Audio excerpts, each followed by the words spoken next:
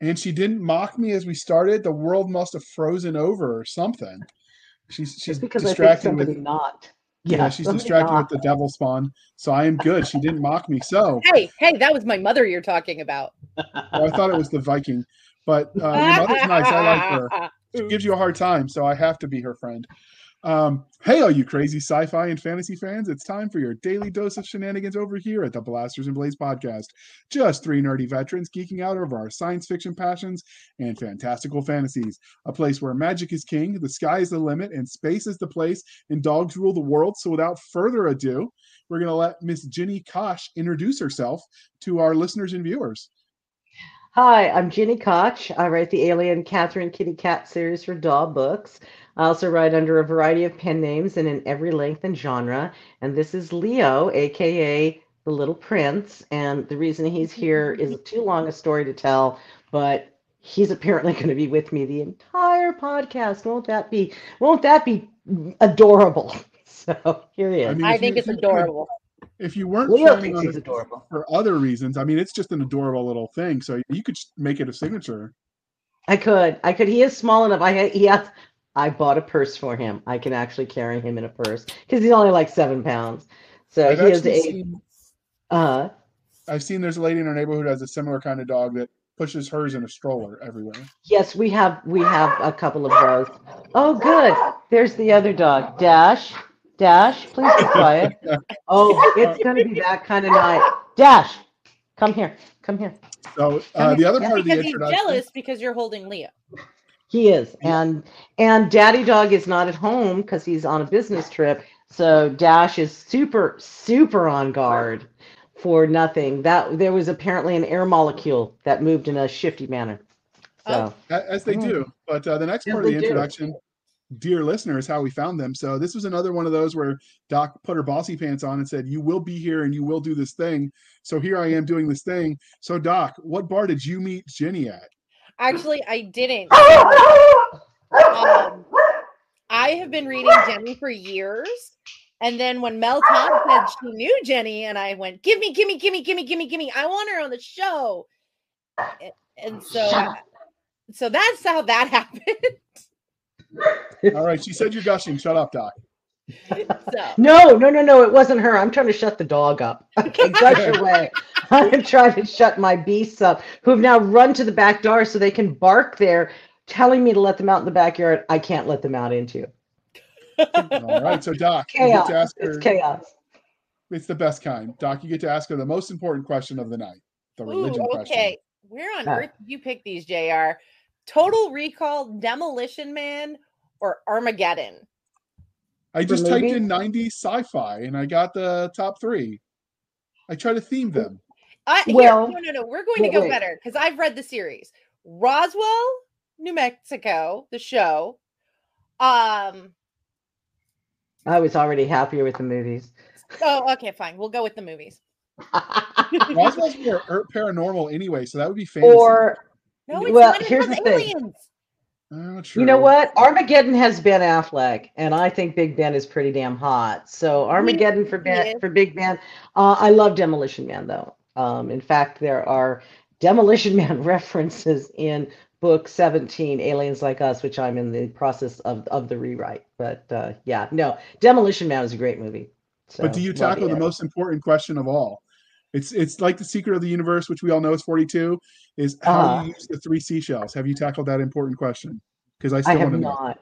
I have not. I have not tackled that. My All right, aliens don't care. My aliens go to the bathroom like the rest of us. all right, Doc. The next one is important. Let's see if you can get this one right. Hocus Pocus, Practical Magic, or the Page Master? Practical Magic. All of them were good, so you could have gotten a pass with either one. I got to go. Okay. My father-in-law was a Best Boy Grip in Hollywood, and I got to actually go to the Hocus Pocus cast and crew premiere. So Nice. Practical Magic is still better. I love Bette Midler, but I'm just really glad that Biggs grew up to be Timmy McGee on NCIS. That Yes, he made me did. far happier than it should have. But yeah. You could pinch his cheeks and say, "You remember when?" I do. I do. Many of us remember when. Anybody who watches that movie and goes see at NCIS can remember It's when. like a But Halloween yeah, tradition in this house, so I get it. it is. I get it. I was too old for Hocus Pocus when it came out. It wasn't iconic for me. It was just a cute kids movie, and there's the cast, and aren't they nice? And Bette isn't there, and that was who I was hoping would show up, and she didn't. So I was just like, eh. So my father's like, "Did you enjoy it?" I'm like, "Well, Bette didn't show." He goes, "You thought she would?" I'm like, "Well, hope sprang eternal," but but it's a fun movie, and I get why people love it. I just like Practical Magic better. When I it love came Practical out, Magic. I I think was that was the first movie where I read the book also after. Hmm. So yeah. the book and the movie though are very different. And then the That's Practical Magic typical. movie had a series that came out with the same name that was also very different. It came Yeah, out in the early aughts on TV. It only got like half yeah, a season before it But got yeah. I canceled. didn't. Yeah, I I didn't think it watch was it, just and the clearly, name similarity in that case. It wasn't even like they weren't related IPs. It's yeah. possible, but I think the Well, they confusion were, was and enough no one that could tell. there was enough confusion that it doomed it for not being faithful adaptation. So if it was Yeah, intentionally a different IP, then they should have picked a better name. Yep. yeah. I agree. I agree So wholeheartedly.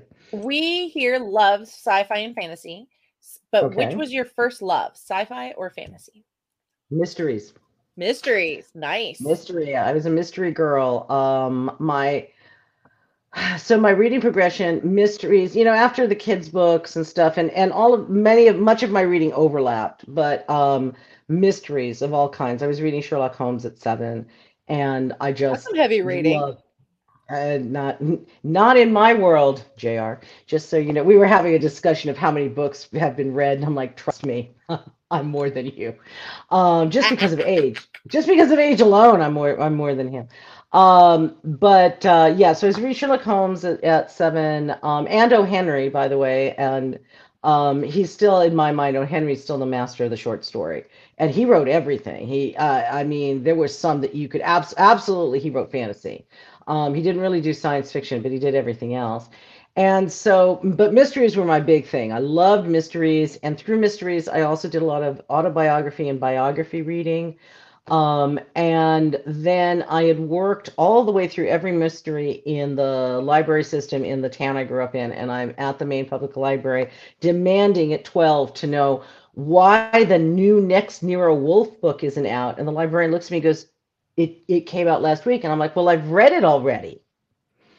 And at that point, that woman didn't kill me. And she said, because she knew I'd read everything else, right? She said, let me take you somewhere. And she took me to horror. I don't know whether it was because they just had a big horror section or she hated me. But I read horror. I read all of horror, right? I Maybe read she all the hated way your through horror. parents. Yeah, well, she wasn't alone in that. And so read all of horror and then got into basically I hit Stephen King's Night Shift collection of short stories. And after I had read that, I don't know, 10 times, I realized that I was having nightmares and I believed horror and I literally couldn't read it anymore because I realized that I believed all of it, and his stuff was so chillingly possible in my mind that I couldn't keep going. So I had to move. So I moved over to well, I always read humor as well as everything else. So I was probably back and forth, still mysteries because new mysteries were coming out and autobiographies and blah blah blah. And then I got into science fiction. So science fiction would have been before fantasy. My grandmother was always into hard science fiction. I mean, she loved it. She said she wanted to read what the world would be like, even if she wouldn't live to see it. And so I started reading science fiction hard and soft, read all through that, and then had a whole literary slew in there of I joined the literary book club and read every book they had kind of thing, and realized somewhere along the way that I didn't actually like it, and I went right back to genre. I had a few forays into like gothics and westerns and some of that stuff, and then stumbled onto Terry Pratchett's Discworld, which was my main. I'd read other fantasy, but Discworld was really it for me. And then I read, everything in fantasy and so forth. And there are books that I haven't read now, but there weren't back in the day. There weren't a lot that I hadn't read, and I thought originally I would be known for fantasy and novels set in the Old West, and instead somehow I turned into science fiction's funny girl, and just, I don't know how that happened. Literally 75% of what I write comes out science fiction, whether I intend it to or not. Touched by an Alien, I wasn't supposed to be science fiction. But we'll get there because I know you have a question that relates to it. I'm going to save that answer for that question. So did you? Somebody who prepped and read. No, we talked in the pre-show, but I haven't sent her the questions because we were cutting this one close. Most of the time, we like the people to have the questions a week in advance, but life's been a little hectic. I got them. Well, I got them 15 minutes in advance. No, it was 4 hours in advance. Pardon me. So yeah, plenty of time. And he gave me wait. He's like, well, question 26 is to you, and I'm like, I saw 4 things. I didn't see 26 things. I didn't see question 1. Okay. I got questions 11, 12, 13, and 14. He says, what can you answer on these? I'm like, whatever you want. I'm confused about the process. So questions for those for those that are curious now, we have a template that we use, and then obviously if they don't have military service, we don't ask those questions. And for the fandom questions, if they don't have a story to tell, it gets boring with a lot of dead air, so we just cut those questions. Oh, honey, don't worry. There's no dead air. There's no dead air if I'm on your podcast. There's no dead air. There's a lot of cut, but no dead air. Did you read Louis L'Amour then when you were reading your Western phases? It's Louis L'Amour, and yes, I did. He is also fun. He is my patron saint, but not because of his writing. He is my patron saint because of his work ethic. He had over 350, close to 400 rejections before he sold one thing. And this was in the day when you typed it out and you carefully put it in an envelope and you mailed that manuscript, whatever length, to the editor, and you sat there and you prayed that the editor did not spill coffee on it, because if they rejected it, they would send it back with a little note saying it was rejected, and you'd send it out again, the same thing. And what he did, his process was, when those stories went out, when they came back often enough that they were too dog-eared to send, he had a box under his desk, he turned them over in the box, and he was working on something else. And so almost 400 rejections before he gets sold. And now he is Louis L'Amour, and everyone knows his name.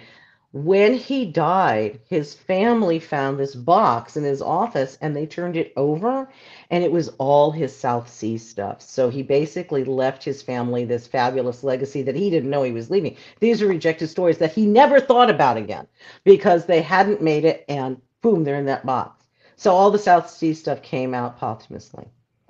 Man, it's a freaking monument to perseverance. So anytime someone says, oh, I got rejections, I'm like, oh, you're nowhere close to Louis L'Amour, so don't stop whining and send it out again. So, yeah. I love that. Publish it yourself. Why wait?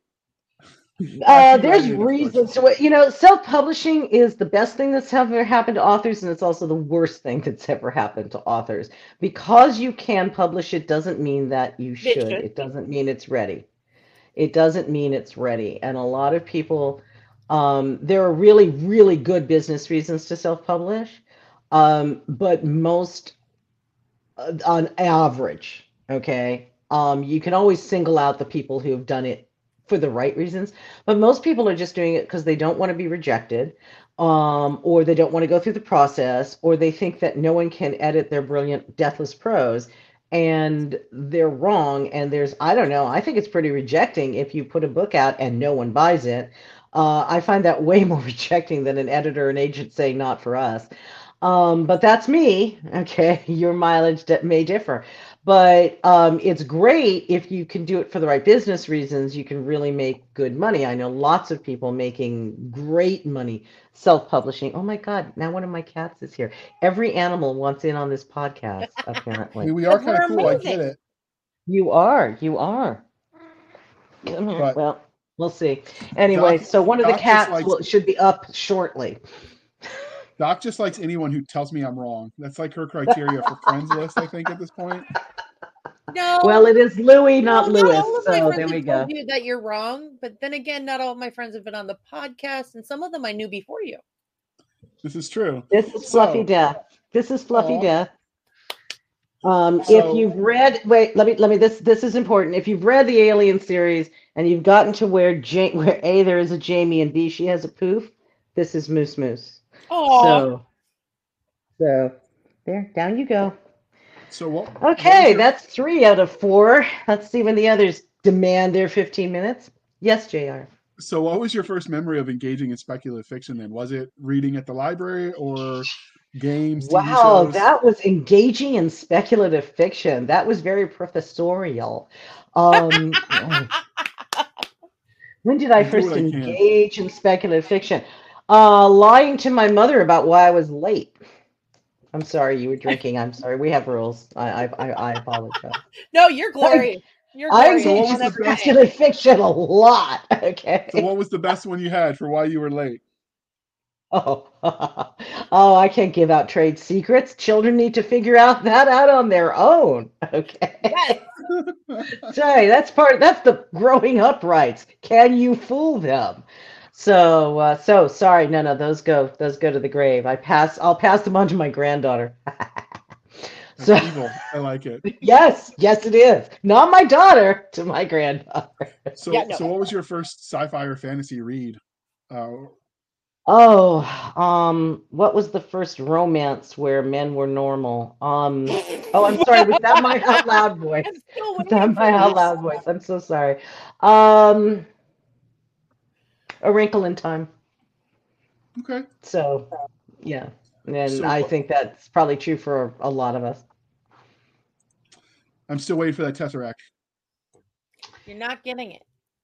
It could happen. Well, you might not get it. Other people may have it, but My- you might not get it. You I know. think she's saying nobody likes me. It's okay. All right. I'm I saying would never pronounce my say name something right like or else. So what is it about speculative fiction as a genre that you enjoy so much? Well, it is, I like that you. This is a dinosaurs roam the earth comment. Back in the day, literally everything that we've divided out into science fiction, fantasy, paranormal, horror, you name it, dark this, dark that, all fell under the speculative fiction banner. And so I do actually think of myself as a speculative fiction writer much more than a science fiction or paranormal or fantasy or horror or whatever. So I really like that you're actually using the term because it turned in the somewhere in the 90s, it was turning into speculative fiction was this narrow thing that anything that wasn't science fiction, fantasy, epic, horror, etc. could fall under. I just like that you get to play around with what if. I mean, I could throw almost anything under. I can make a case for almost anything being a speculative fiction. It's it's all in how you want to spin it. Most of the categories exist for bookstores and libraries. They exist in some ways for readers, but it's more because some readers like to limit themselves as opposed to it makes it easier for them to find. So I like that you get to do whatever you want to do. I don't like that she pointed out that it limits you. Because JR Yeah. and I have this debate all the time about all this little subgenres, and I'm like, people aren't like that. People aren't like that. Hardcore readers are not. Why limit yourself? It's great if you're trying to buy online these little niche things like fantasy academy, boarding school girl, boarding school military. It's Right. great because you have no bookshelf to go perusing. But really, Right. after that, it's just a pain in my tootie. Well, it exists to make it easier for libraries and bookstores to shelve. And there are readers, and every time I'm in a bookstore and I say this, all the employees' heads just start doing this. So I'm going to say where the nod starts. Romance readers will read anything, if there's a whiff of romance in it, you could have written an economics textbook that somehow you've included a romantic subplot in. And if that subplot actually is satisfying and gives a satisfactory answer, a romance reader is going to find it. They're going to read it. They're going to tell all their friends about it. And your economics textbook that has a romantic subplot being used as an example will suddenly rocket up the charts. Romance readers don't care where they find the book. Okay. Omnivore readers don't care where they find the book. But every other genre group thinks all the other genre groups have cooties. And therefore, they can't go over into that section because it's got cooties on it. They can only go to the horror section or the sci-fi section or the fantasy section because romance or mystery or westerns have cooties. And vice versa. The Western people think science fiction has cooties. Everybody has cooties. Okay, except the romance readers who will go anywhere because cooties don't scare them. Oh my God. Okay, I am laughing so hard because I worked at Barnes & Noble for like 2.5 years at Cumberland Mall. And I would literally, one day I said, romance readers are slutty. They'll read anything with romance as long as there is romance.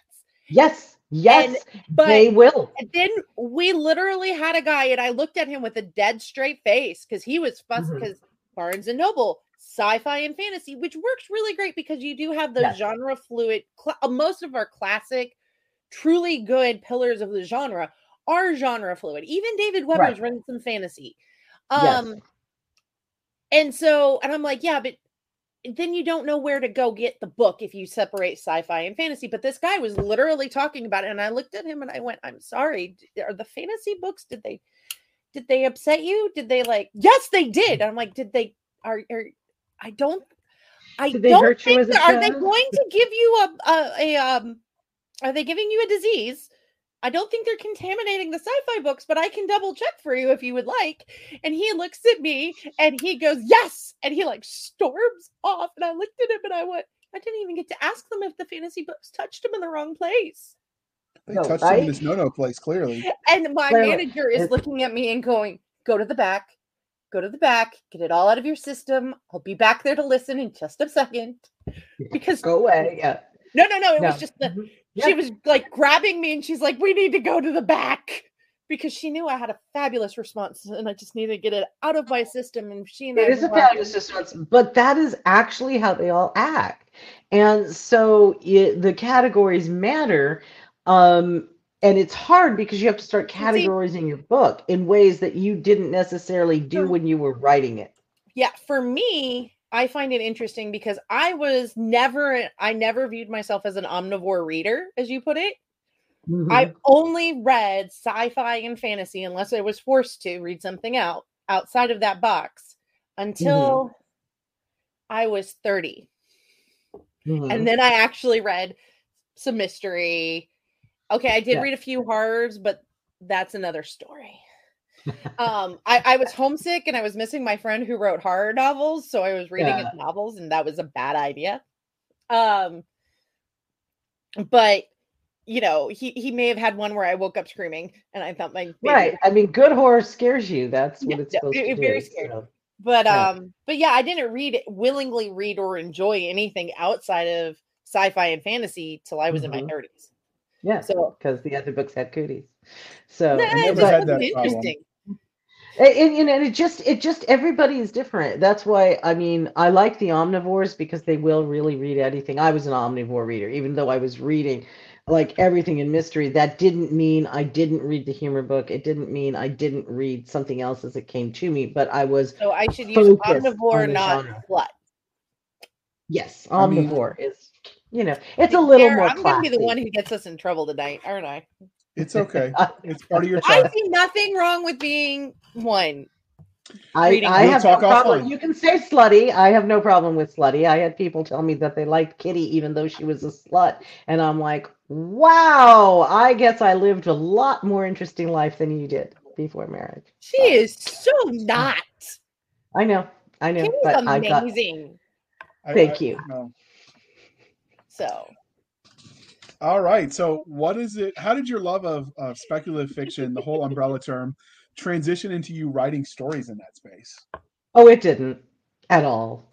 I mean, I can't even see, like I said, I thought I was going to be writing epic fantasy and novels set in the Old West, as opposed to the stuff I'm actually writing today. There's still That published. time. You can do it. Oh, there is. Oh, don't worry. No. I have Natural Born Outlaws, book one of the Legend of Belladonna is out on graphic audio. So don't worry. The Old West is out there, and I'm late on book 2 like everything else. Or like Bane. Bane has a sci-fi Western sci-fi anthology coming out. You know? I'm in it. I was gonna say I might know somebody who could get you in Gunfight. I'm already in it, babe. Gunfight on Europa Station. Yes. My story is Showdown on Big Rock 27, with me writing as Anita Ensol. So that's why I didn't recognize your name from it, because my name's on the cover because my editor said I sold it as Ginny Koch. I don't care what you write under, but I need your name on the cover. I'm like, that's fine. They understand writing as when you get in there. So yeah, no, I'm right under Ellen Dean Foster. Thank you very much. Okay. I already have enough personalities. I couldn't handle more than one pen name. I write under 7, and that are published. So far, I have more pen names that aren't published yet. It's a controlled form. It's a controlled form of schizophrenia, and I make it work for me. Well, there you go. So how did you get into writing your own stories then, if it didn't transition naturally? I always had story ideas running around, characters in my head, and at 15, I had a teacher who, even at 15, I knew was an idiot.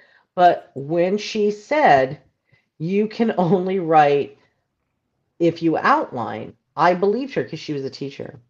And outlining is great for term papers and business proposals, but for creative writing, that is not necessarily how all of us write. Yes, there are outliners, and there's a whole variety within outlining. There's scene sewers like Diana Gabaldon. She writes her scenes and then sews them together in whatever order is now appropriate. Or there are linear writers, and I am an extreme, as it turns out, an extreme linear writer. I start with the title and then the first line, and when I get to the end, I stop. And that's how I do it. And it wasn't until I actually was very miserable. I had a horrible, horrible boss. Could have done a movie about her, but she wasn't funny. There was no humor in it. And I literally was so angry and so miserable that I started writing because the voices were like screaming in my head and I couldn't shut them up. And I just started writing just to shut them up. And I looked up 8 hours later. I typed very fast and I wasn't editing. I was just typing to get it out. I had 200 pages and I never looked back. I never looked back. I don't write 200 pages that fast anymore because now I edit as I go along. But yeah. And once that happened, once the voices finally screamed loud enough for me to say, fine, I'm just going to write it down to shut you up. Because I didn't care about it. I wasn't writing. I wasn't trying to be a writer. I wasn't trying to outline. I was just writing to get it out there. And I had a coherent storyline. I mean, it was terrible, but it was coherent and it was, well, no, some people would have just published it if self-publishing had been around in those days, but it wasn't, thank God, because it was, I mean, this was the first version of Natural Born Outlaws. Okay. So set in the old. We lost, so this was the first version of Natural Born Outlaws, and then you Can you guys still see me or hear me? I can see you. I can hear you now, beautiful. All right, we ran into a slight tech issue when we were recording Ginny Koch's interview. Apparently, when you're as popular as she is and you are accessing StreamYard through your telephone, phone calls can really rock your world and kill a stream. So I am editing out some dead air. We appreciate your understanding, and I will insert this so you can understand if it's a little bit choppy in this one section. But the interview was audio gold, so it was too awesome to waste. Anyway, we appreciate your patience. I'm so glad somebody else yells at their animals. All right, so we had some brief technical difficulties, but Doc, can you tell her where she was so we can get back on? Okay, she doesn't remember. we were talking about how your first draft was of your very first story was not that great, but you wrote it Right. in like 8 hours and it was 200 pages inspired by evil management. And so I guess there is sometimes a positive to evil management. There is. That's there how is. we got an author out of you. It And is. that became the first very rough first draft of your Western. Yes. Okay. So, I Natural was Born paying Outlaws. attention. Yes, thank God one of us was. 'Cause we know So it. anyway, so I wrote and rewrote that over and over again. My friends and I ended up calling that the epic. At one point, I had like 4 novels written in this thing and realized this is all garbage and it has to be redone. So I versioned it like software versions. So version 9.2.2 is what my agent sold to Graphic Audio. Okay. Oh, wow. So, but before I got to version 9, okay, I was doing version 8 and it just wasn't working. And, I'm like, because I decided maybe I leap ahead to and everything's told in flashback and that shit really was not working. And I thought maybe this is just one of those things that despite how much I love it, it was supposed to be something that I just wrote and never was seen. So I pulled out that first version and I had to sit on my hands. It was so bad. It wasn't like I don't make a lot of spelling errors. So there wasn't that. And I know how to punctuate and grammar and all that. That was not the problem. The problem was it was clearly written by someone who was just learning. And, I had everything short of somebody twirling a mustache as he tied someone to a railroad track. But I guarantee it was coming because that's how melodramatic it was. It was just over the top. But I could see that I actually had some talent because I made you turn the pages and you cared about the characters, but there was no recognition. You all would only know that version 1 was related to version what ended up as version 9 because I tell you would never be able to make the connection otherwise. There's like no, the DNA is way too separated. And what I realized that was that version 7 was actually my right version, but I hadn't given you, the reader, a reason to care about these characters. And so I wrote 4 beginning chapters that completely changed it, and that made that book really, really good and ready to go and that kind of thing. And once I did that, that became version 9, and then with some tweaking and so forth, that, like I said, that's what my agent sold. So how did that lead to speculative fiction? I don't know. I cannot tell you why 75% of what I write comes out of science fiction. It was not my first love. It was not my most loved of all the genres that I was reading. It was not the one I loved the most, and so forth. But I can say that everything I write actually has a mystery in it. The mystery for me is like the foundation and the structure of the building, and then everything else is overlaid on top of it.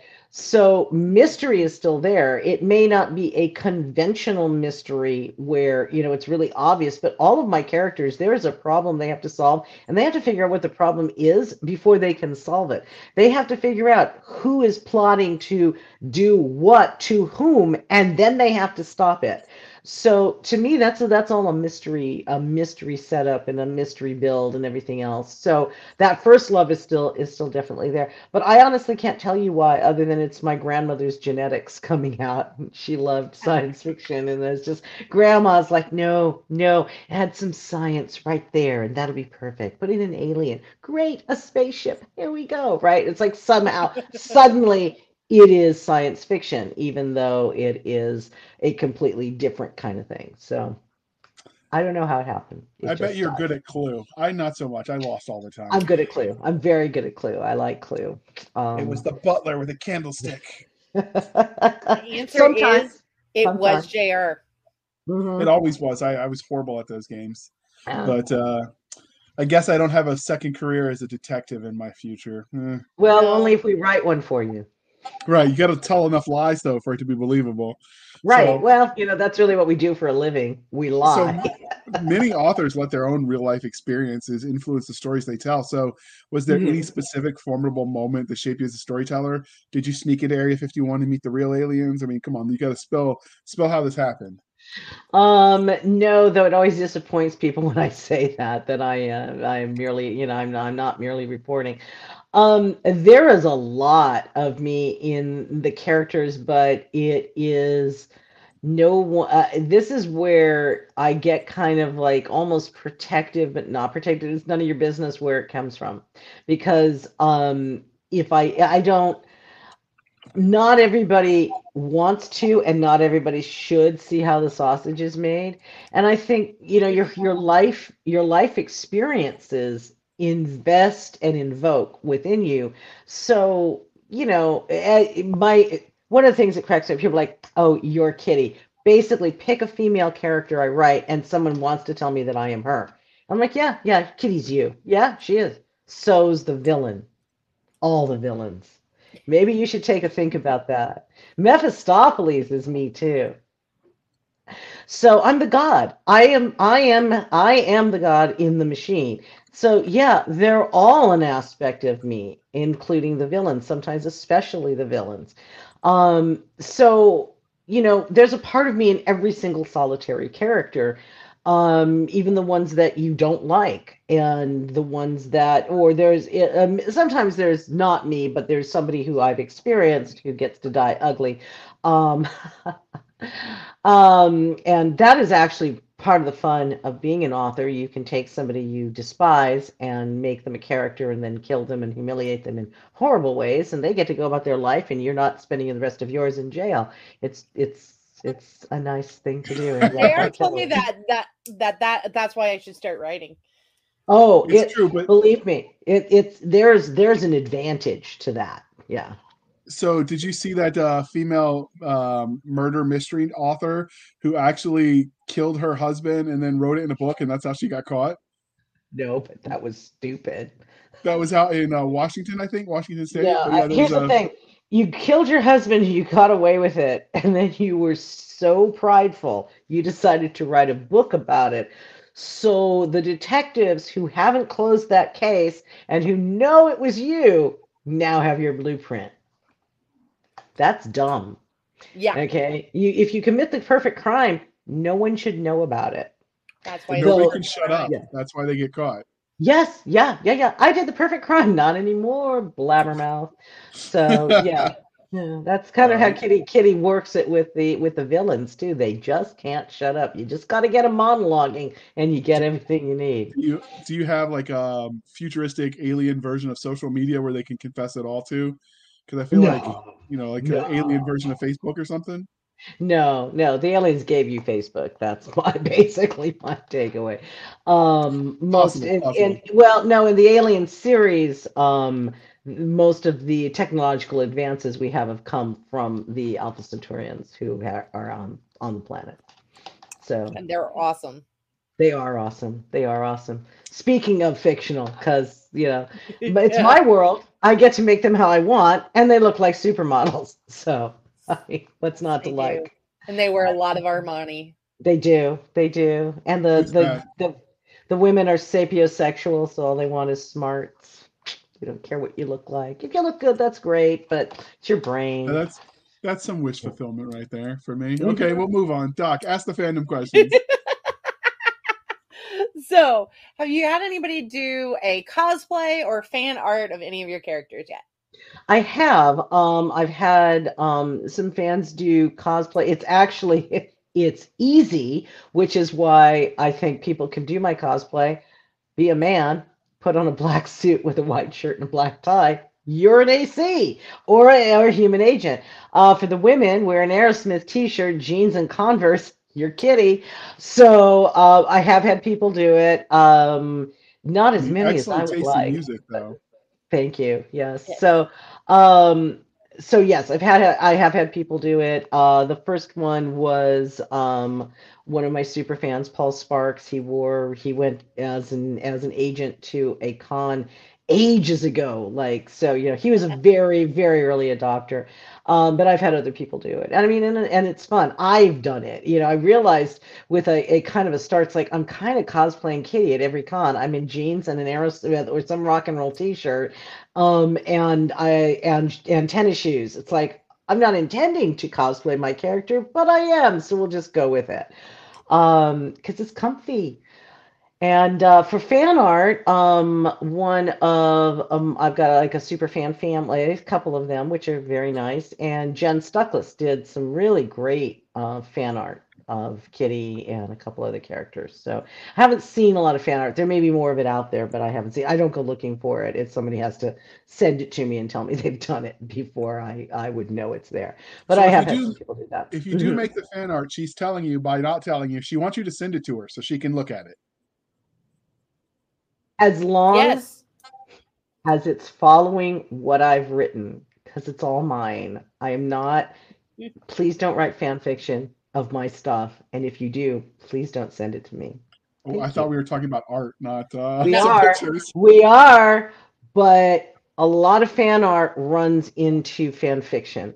And I know it's not a popular statement these days, but I don't want people writing fan fiction of my stuff. And I know it's out there and I do not look for it. Please don't send it to me. Art, no problem.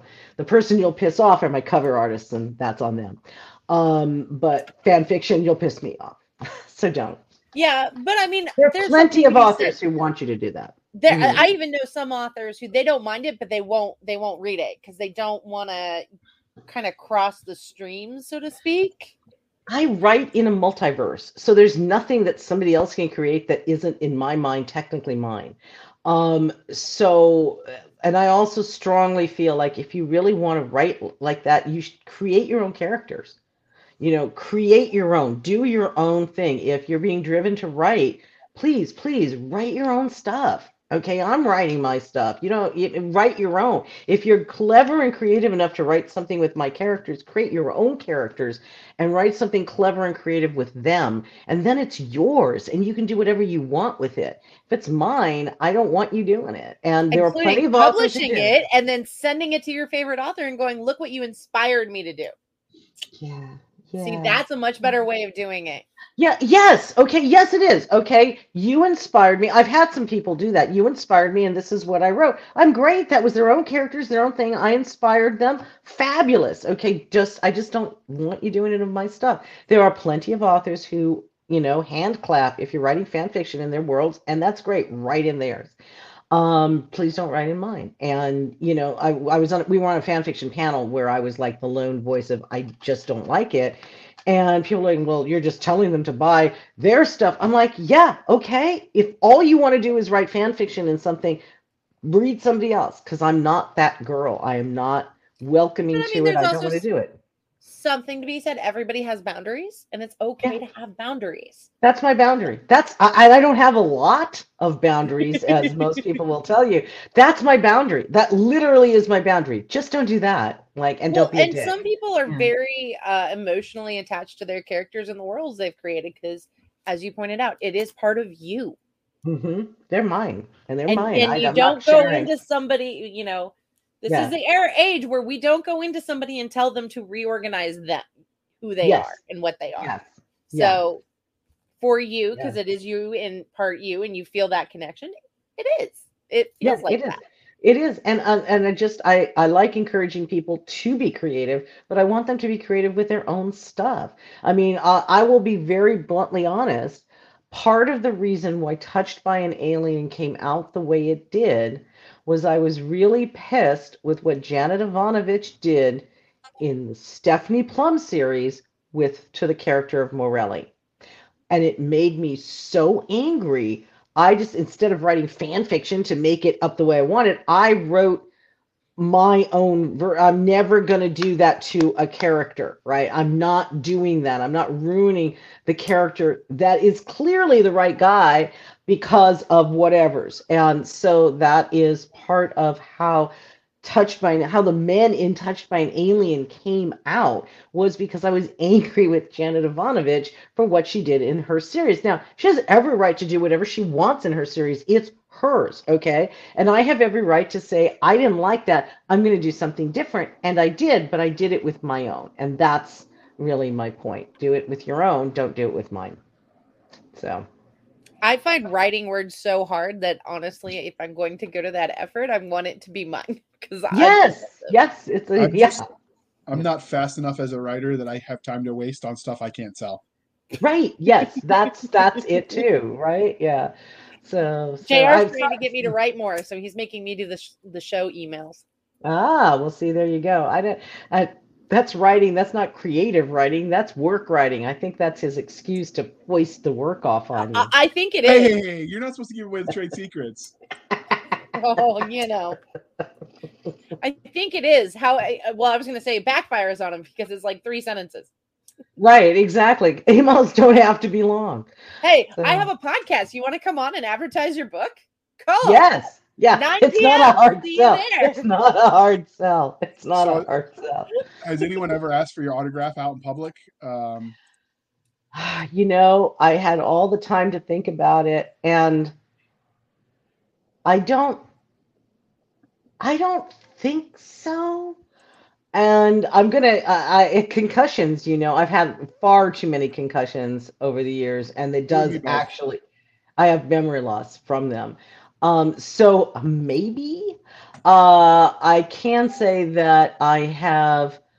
A lot of times I will leave a postcard, a cover postcard, particularly in a restaurant. If we've had good service, in addition to a nice tip, I leave the card saying, you know, thanks for the great service and signing it. And I have had an experience where we were in Palm Springs, and the waitress, I'd done the stuff, and I'd gone to the restroom. The waitress races back to the table and says, "Is she here? Is this really her?"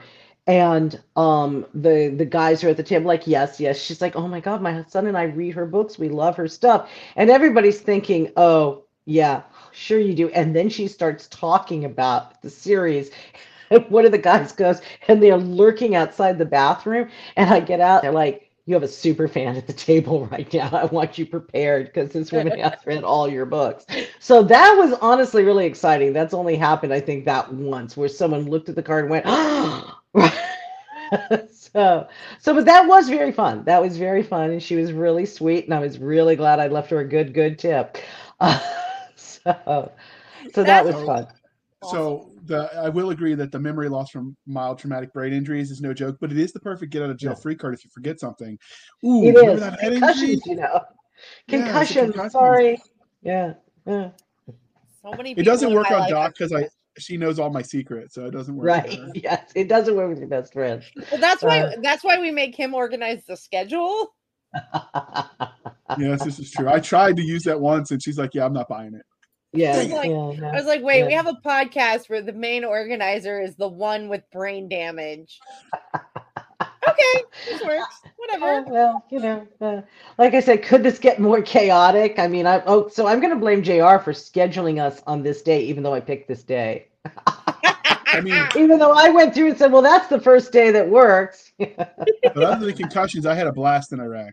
So, Oh my God. and That's this is how you know terrible. That's funny. she's my best friend, because she laughs at this joke she's heard a dozen times at I least. do, and I have, And I she still hate laughs. Because it's still funny. It is. All It's right. the dark humor of us all. It So- is. I like dark humor. So, Have you? Okay, go ahead, Doc. I was Has going to get us back on someone- track. okay, well, obviously, you know, somebody spotted you, but have you spotted anybody reading your book in the wild? I have not, but fans have, and they send me pictures of it. And Oh, that's some of awesome. them will, yeah, some of them will talk to the person, especially if the fans know me personally. But some will not, and some are just taking surreptitious pictures of people reading. So that's been very, very fun. Most of those are spotted, unsurprisingly, on public transportation, and. Well, no, because like I don't want to spot someone reading my book while they're driving a car. Okay, please God, don't do that. Okay, You can listen to the Audiobooks audiobook. exist. Listen to any audiobook, right? Just yeah. So I may have known somebody who said, Seska, watch the light while I finish this scene. right, yes, okay, but it's I feel dangerous. that though. It's dangerous, and I really It's don't want to Atlanta encourage it. traffic. Yeah, you're sitting.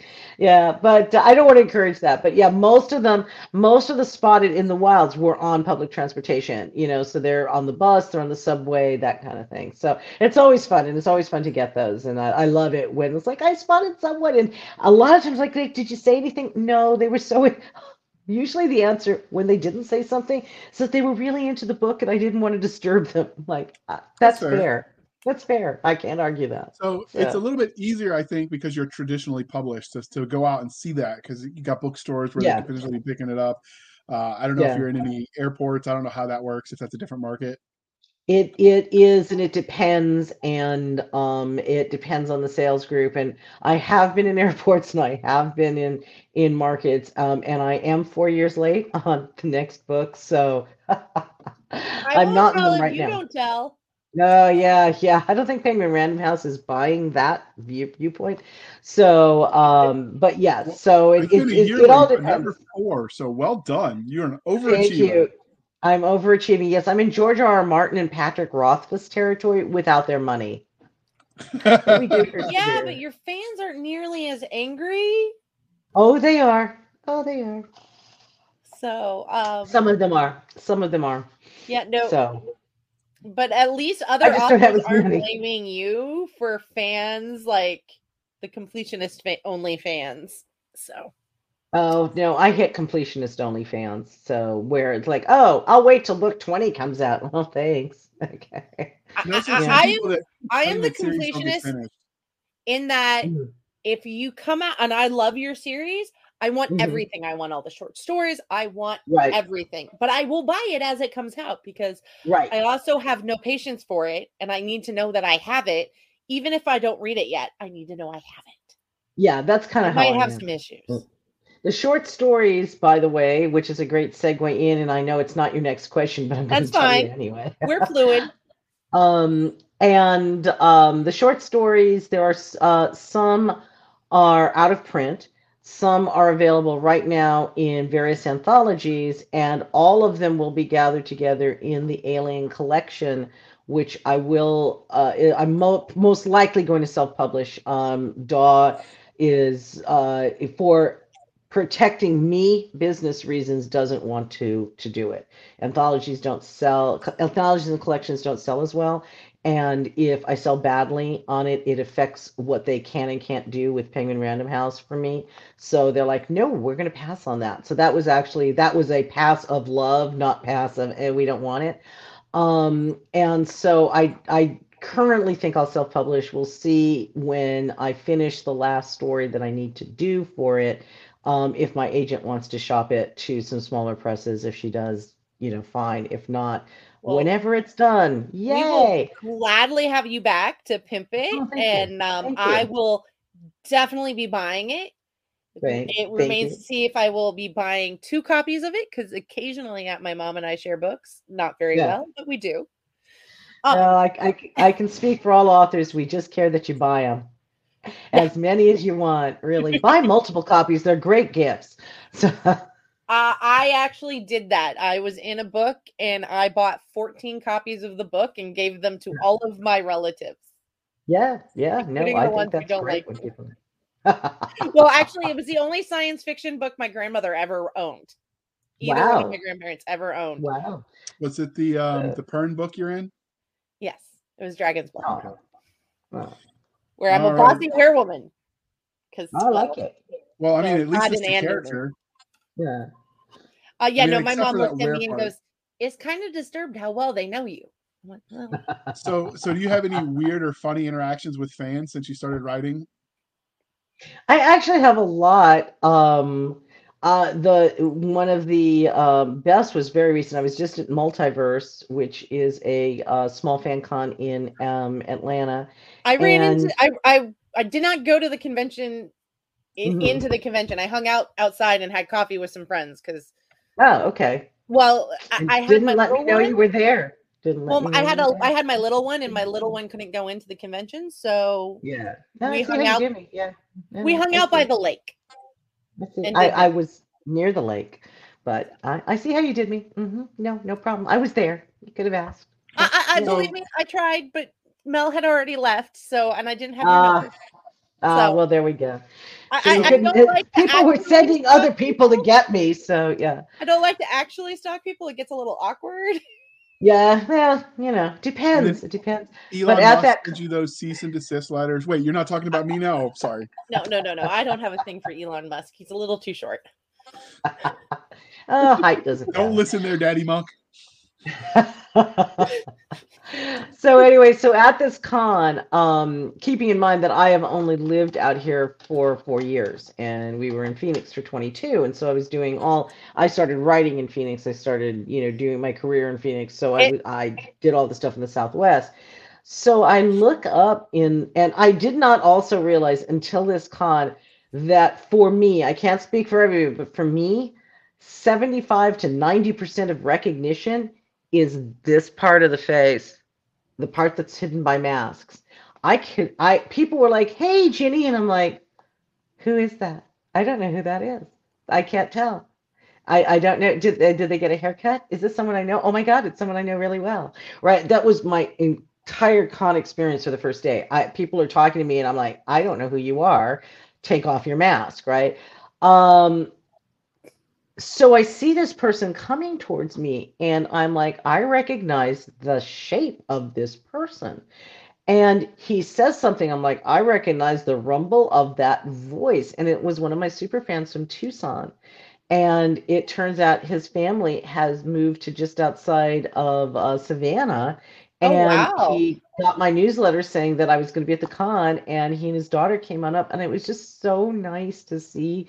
It was like that, someone from home. And it was just really great to see him. And, he bought books and went to panels and all the other stuff. They had a really fun con experience and everything else. But that was a really neat experience. But I've had fans come in from out of state to come to cons so they could be with me. I had that happen really early. I've been very fortunate. I honestly, for the most part, I really have great fans. They're very kind, and they're very supportive. I've got everyone I've got a 360-degree fan base. So any political viewpoint, I have a fan from that political viewpoint. But they're, for the most part, always really nice to me, really supportive. They try to be nice to the other people in the fandom, even if they don't agree. So I'm very fortunate. I don't have a lot of weirdos, or if they're weirdos, they're my kind of weirdos, so I don't notice that they're weirdos. That is legit. If that makes sense. Yeah, right. Except for Carl, because he knows who he is. Yeah, we're looking at you, Carl. Okay. Well, there are a couple that you did hear me say there are some exceptions, but for the most part, my fans are really, really nice. So I've had a lot of fun fan interactions over the years. Starting with just having them. Was one of my friends was like, "How did you think you were going to be a success without fans?" I'm like, I don't know. I just never expected that anyone would ever send me a fan letter or fan girl or fanboy when meeting me, or I never assumed that would happen. That was sort of like, when you're a name author like Stephen King, sure, I'm sure it happens, but I was not expecting it. And I got my first fan letter. Touched by an Alien hadn't even released in the United States. It came from the Netherlands. The books had arrived at the bookstore, and the bookstore said, they're here, and put them out instead of, waiting. And the first fan came in, and she picked my book over Charlaine Harris's. So I was like, and she told me how much she loved it and everything else. And I almost had thrown that email away because it said about your books. And I thought, well, that's spam. And I better look. Right. So first fan can do no wrong. And almost love first fan. But I mean, it was just really, I was shocked. And then I got another fan letter like the day of release. Someone else had gotten it like the day before and read it. And I was just like, wow, people send fan mail.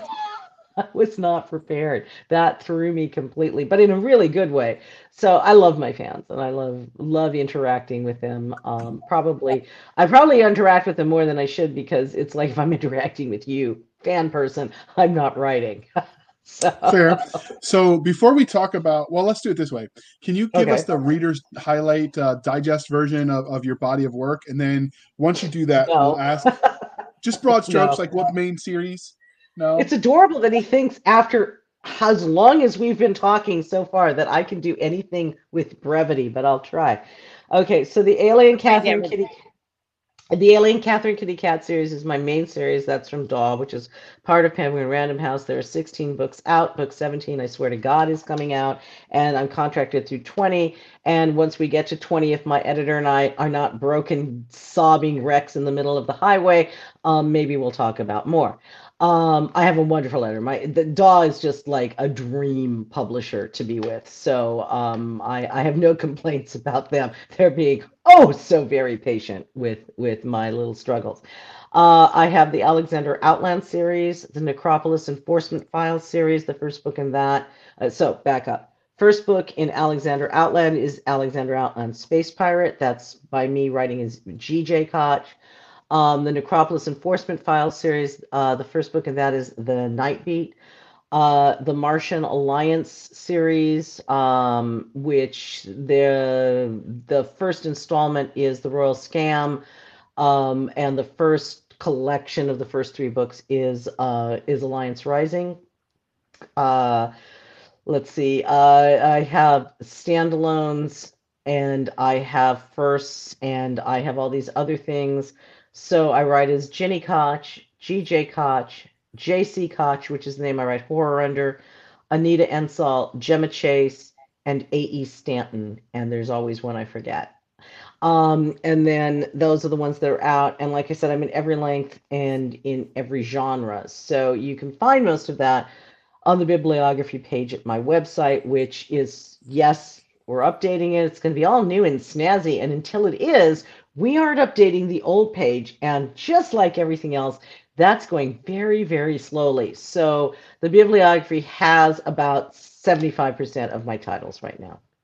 So why the pen names, if you don't mind? I don't mind. I think it's a really good question. My voice changes when I am writing as other people. G.J. Koch is the closest to Ginny Koch, but the others, the farther away you get, the less it sounds like Ginny Koch. And I have to be funny. As G.J. and Ginny, I have to be funny. And being funny is hard, and it's hard work.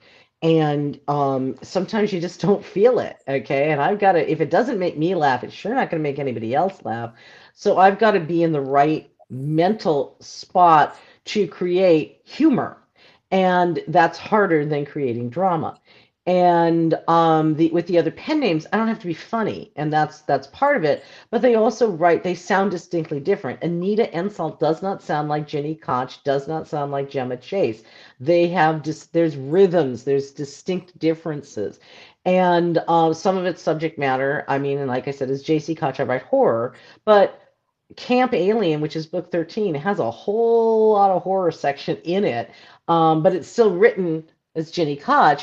But it's written with that mindset, and it's a different kind of thing. As J.C. Koch, the monster can win, and I can applaud when the monster wins. So, it's just what you want, what you're feeling, what you want to do. But if it says Ginny Koch and you don't laugh anywhere, people get upset. The third installment of the Martian Alliance Chronicles, A Bug's Life, is not, I've got some humor in it, but not a lot, because it's about genocide, and I just had a little trouble getting the chuckles going. Yeah, that's a little hard to make funny. It was, but I got some. You've never been in the infantry. We could. Right. Well, I got some in there, but it's funny for the market, not funny for you. Right. Okay. Right. And I did have some people complain. I pick up a Ginny Koch book to laugh, and I didn't laugh. It's like, sorry, it's installment 3. You'll laugh at installment 4, I promise. But we can't get to installment 4 without installment 3, and that is kind of a little less funny. So that's one of the reasons why. It's I can't make you laugh all the time because it's exhausting, and I can't do it, and I don't want to do it. There are things I want to explore that don't have a humor element that I want to play up. That isn't to say that there aren't humorous moments in my other books, because I can't help it. Even the monsters get to have some jokes in here and there. But there's an expectation if it's Ginny Koch that's going to be funny, and I don't always want to do that. And like I said, my voice distinctly changes. So it's not, and it's easier. There are a lot of people that are like, oh no, but like Robert Silverberg, who could write anything and do anything, Isaac Asimov, and all this other stuff. And many of these people have a commonality in that they're men, and that's a little bit more accepted for men. And I'm not trying to say, ooh, the patriarchy. I'm just saying it is a little bit more accepted for men to be able to dive here and there, and it is less accepted. But I mean, there are really successful female authors who you go on and they've got 4, 6, 7 pen names, and they're writing a ton in them, and it's the same damn reason. My voice changes, my subject matter changes. If I write under this name, it's steamy, steamy sex. And if I write under this name, it's a kiss at the end, right? Those are two distinctly different audiences. So, it's a business, right? And I Almost like an can't, imprint. Like I had a friend who yeah, was talking, we were talking about imprints yeah, and why yeah. go with imprint. It's almost like that is a personal Koch It's a personal imprint. imprint. Yeah, it's a personal imprint. Yeah. So they're different. So that's why. So it's completely a business and a creative reason. Yeah, I just find it interesting why some people do it, because like I'm a single mom, so I would choose to go by a different name than my legal name because I'm a Right. single mom. Yeah. So, and Well, I mean, my kid didn't choose to be part of fandom. I did, but he right. And there's also, if you write erotica and children's, you need two different names. And I strongly okay. suggest both of them be pen names, right? So because they're too diametrically opposite. And there are reasons, and there's some people I know that's like, everything's going to be under my own name. Okay. If it's working for you, awesome. Okay. But I already know that if you expect it to be funny every single time, that's a problem. Whereas if I do Ginny Koch writing as Anit Ensal, you already know it's not going to be a laugh riot. And that's, one of the things I would like to be able to do. So, and I do. Having written one comedy and having said after that, never again, because it's a lot harder to write everything when you're doing like every sentence has to have double, triple, sometimes quadruple meaning to make it. Yeah, No, just wasn't yeah, worth it. yeah. No, it's I'm hard. funny by accident, not on purpose. And then of course I No, had to get a co-writer on mine to take the army a little down a notch because Barrick's humor and normal person humor don't always match up. right. So Yeah, no, yeah, they it don't. was like, but yeah, I Yeah, definitely can see where you're coming from with that. That's a good point I hadn't considered. yeah. All right, so while all of that sounds fascinating, today we're going to talk about your Alien series, Finally. specifically book one. I mean, we're only an hour in, but I know, right? I warned you. I did warn you. specifically book one, Touched by an Alien, and hopefully in her naughty spot because it is romance too, according to the category. Wait, that sounded way funnier in my head. I promise you, dear listener. Speaking of humor not always working, right? We're going to back that up. Pretend I didn't say that, and we'll pretend. Let's try. I'm waiting for the coherent thought that was in there. I'm going to give you the credit that there was a coherent thought. Touch, naughty bits, and back up. Okay. Yeah. Yeah, even trying to backpedal, I didn't do a very good job. So instead, how did you come up with the premise for this universe? Okay, this is actually JR and I were talking about this beforehand. So this is this is not going to be the brevity answer as a warning. I had a dream. About 50% of my story ideas come from my dreams. And at that time, I was doing an exercise that I'd given myself, which was writing.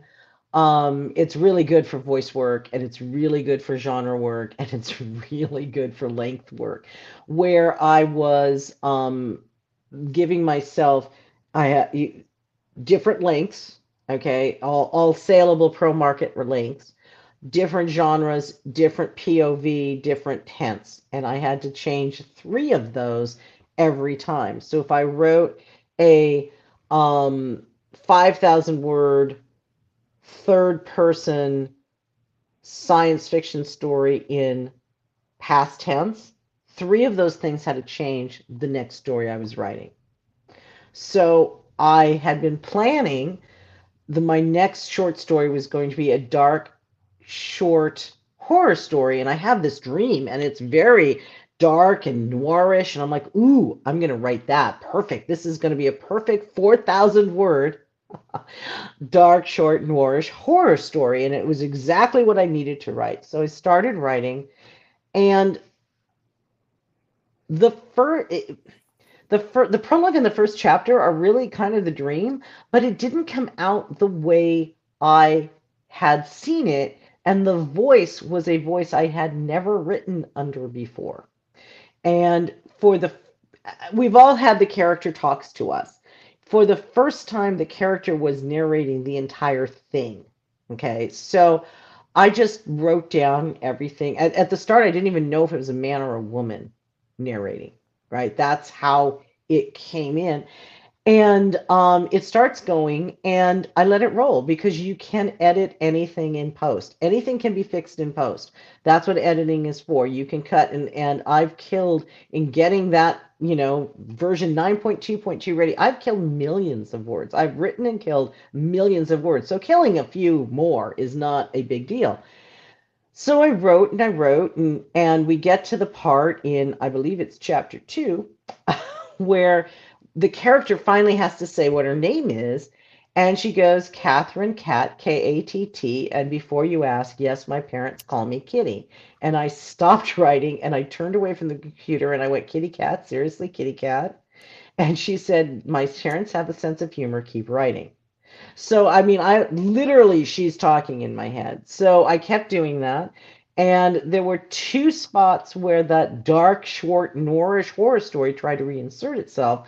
One was the exact midpoint, where you find out, oh, it's not what you think, it's worse, right? And the characters indeed do find that.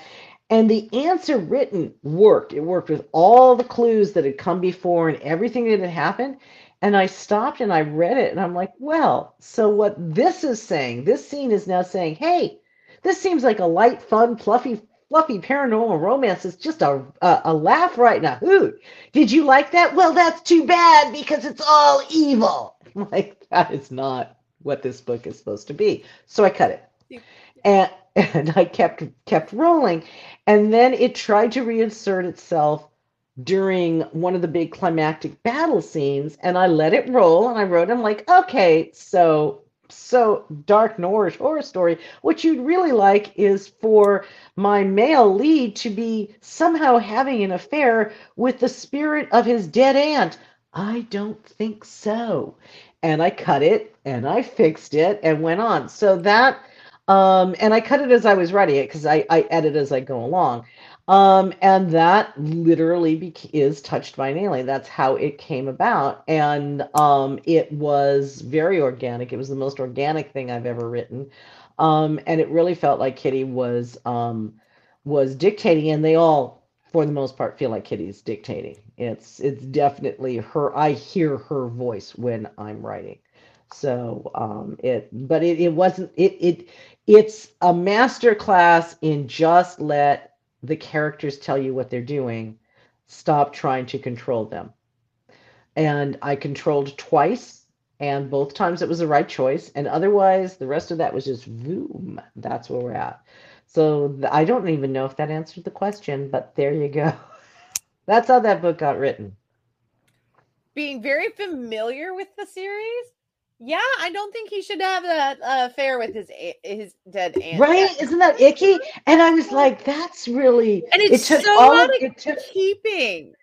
And it took all of Kitty's agency away. The whole thing, it was just, I'm like, I don't even understand why my hindbrain thought that was the right way to go, but, oh, you're wrong. And I like, nope, chop, start again.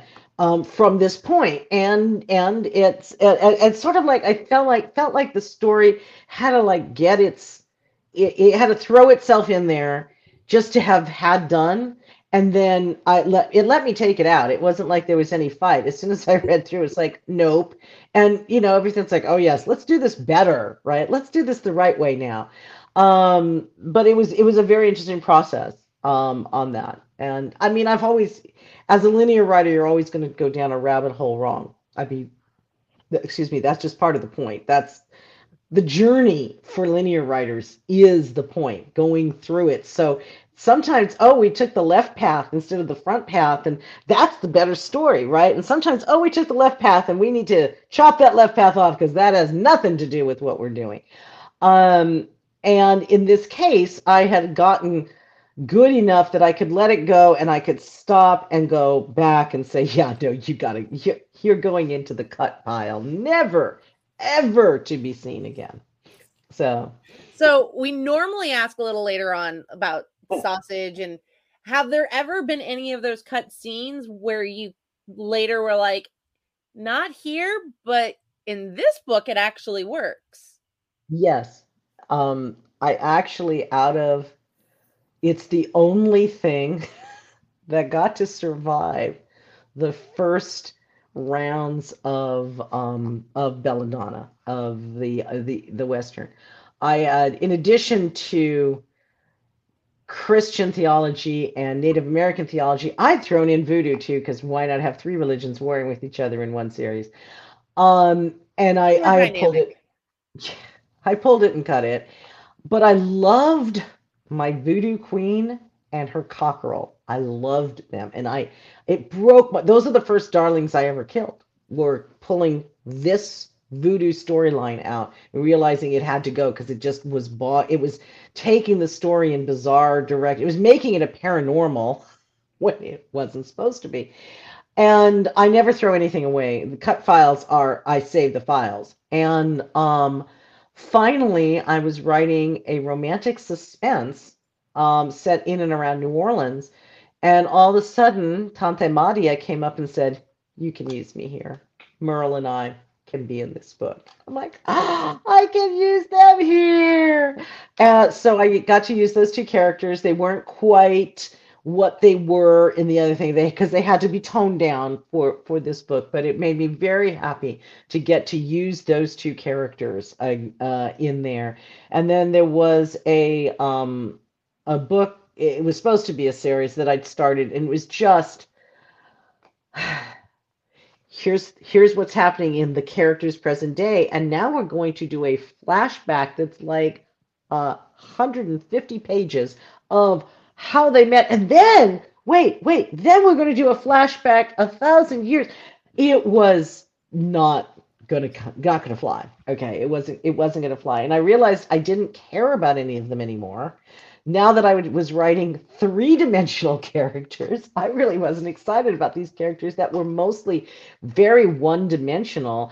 And anytime they were becoming three-dimensional, it was turning into a soap opera. And it's like, okay, well, if I was being hired to write the next Dark Shadows, because it was sexy vampires, right? If I was being hired to write the next Dark Shadows, I have the script for that. Okay, I'm ready if we get to do Dark Shadows again and I get to be the showrunner. But for anything else, no. So I actually cut that thing up for parts. There are parts of it there's parts of it in the Necropolis Enforcement Files series.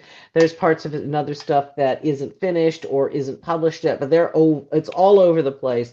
But it'll never see the light of day. Like I said, unless, hey, anybody wants to redo Dark Shadows, I have our entire storyline.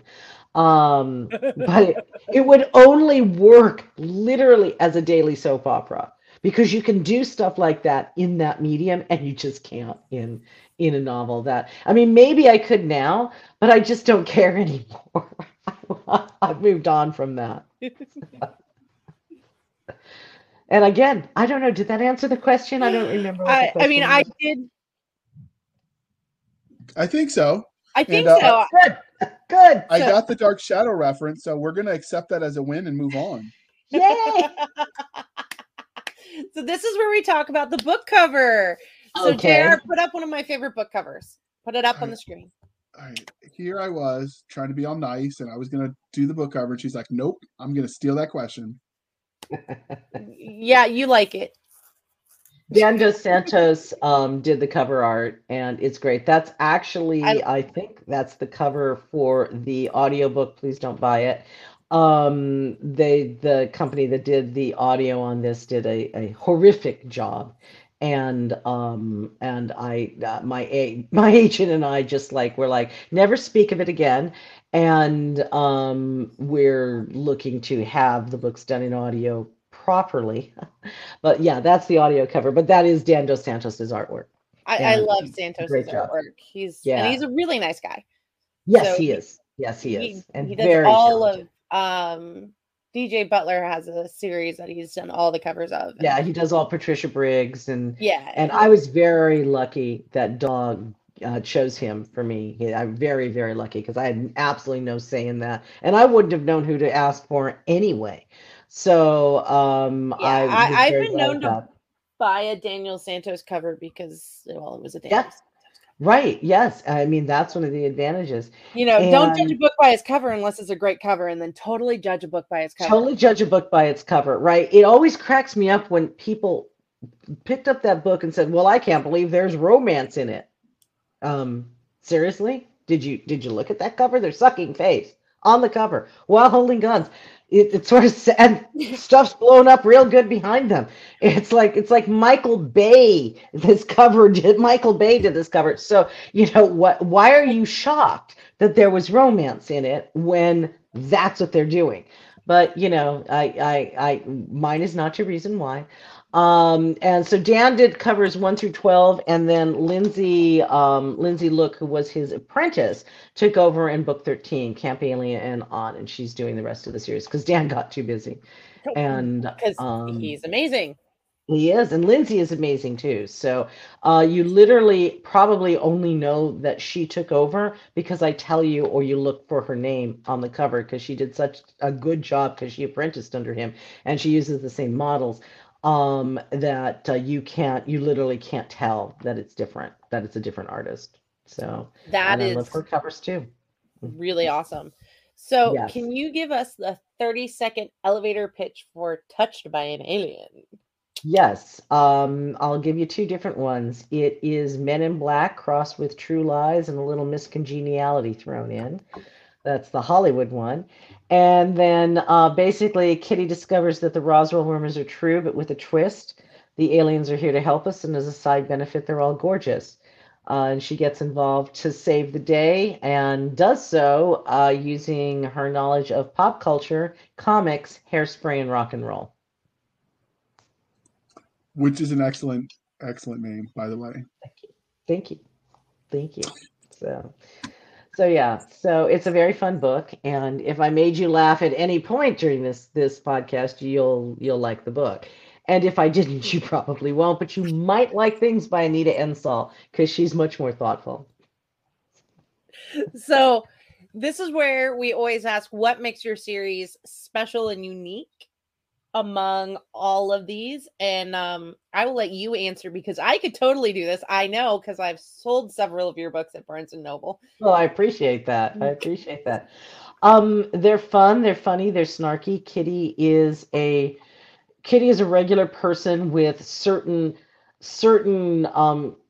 quirky skills that under most circumstances wouldn't make any difference, but in these circumstances do.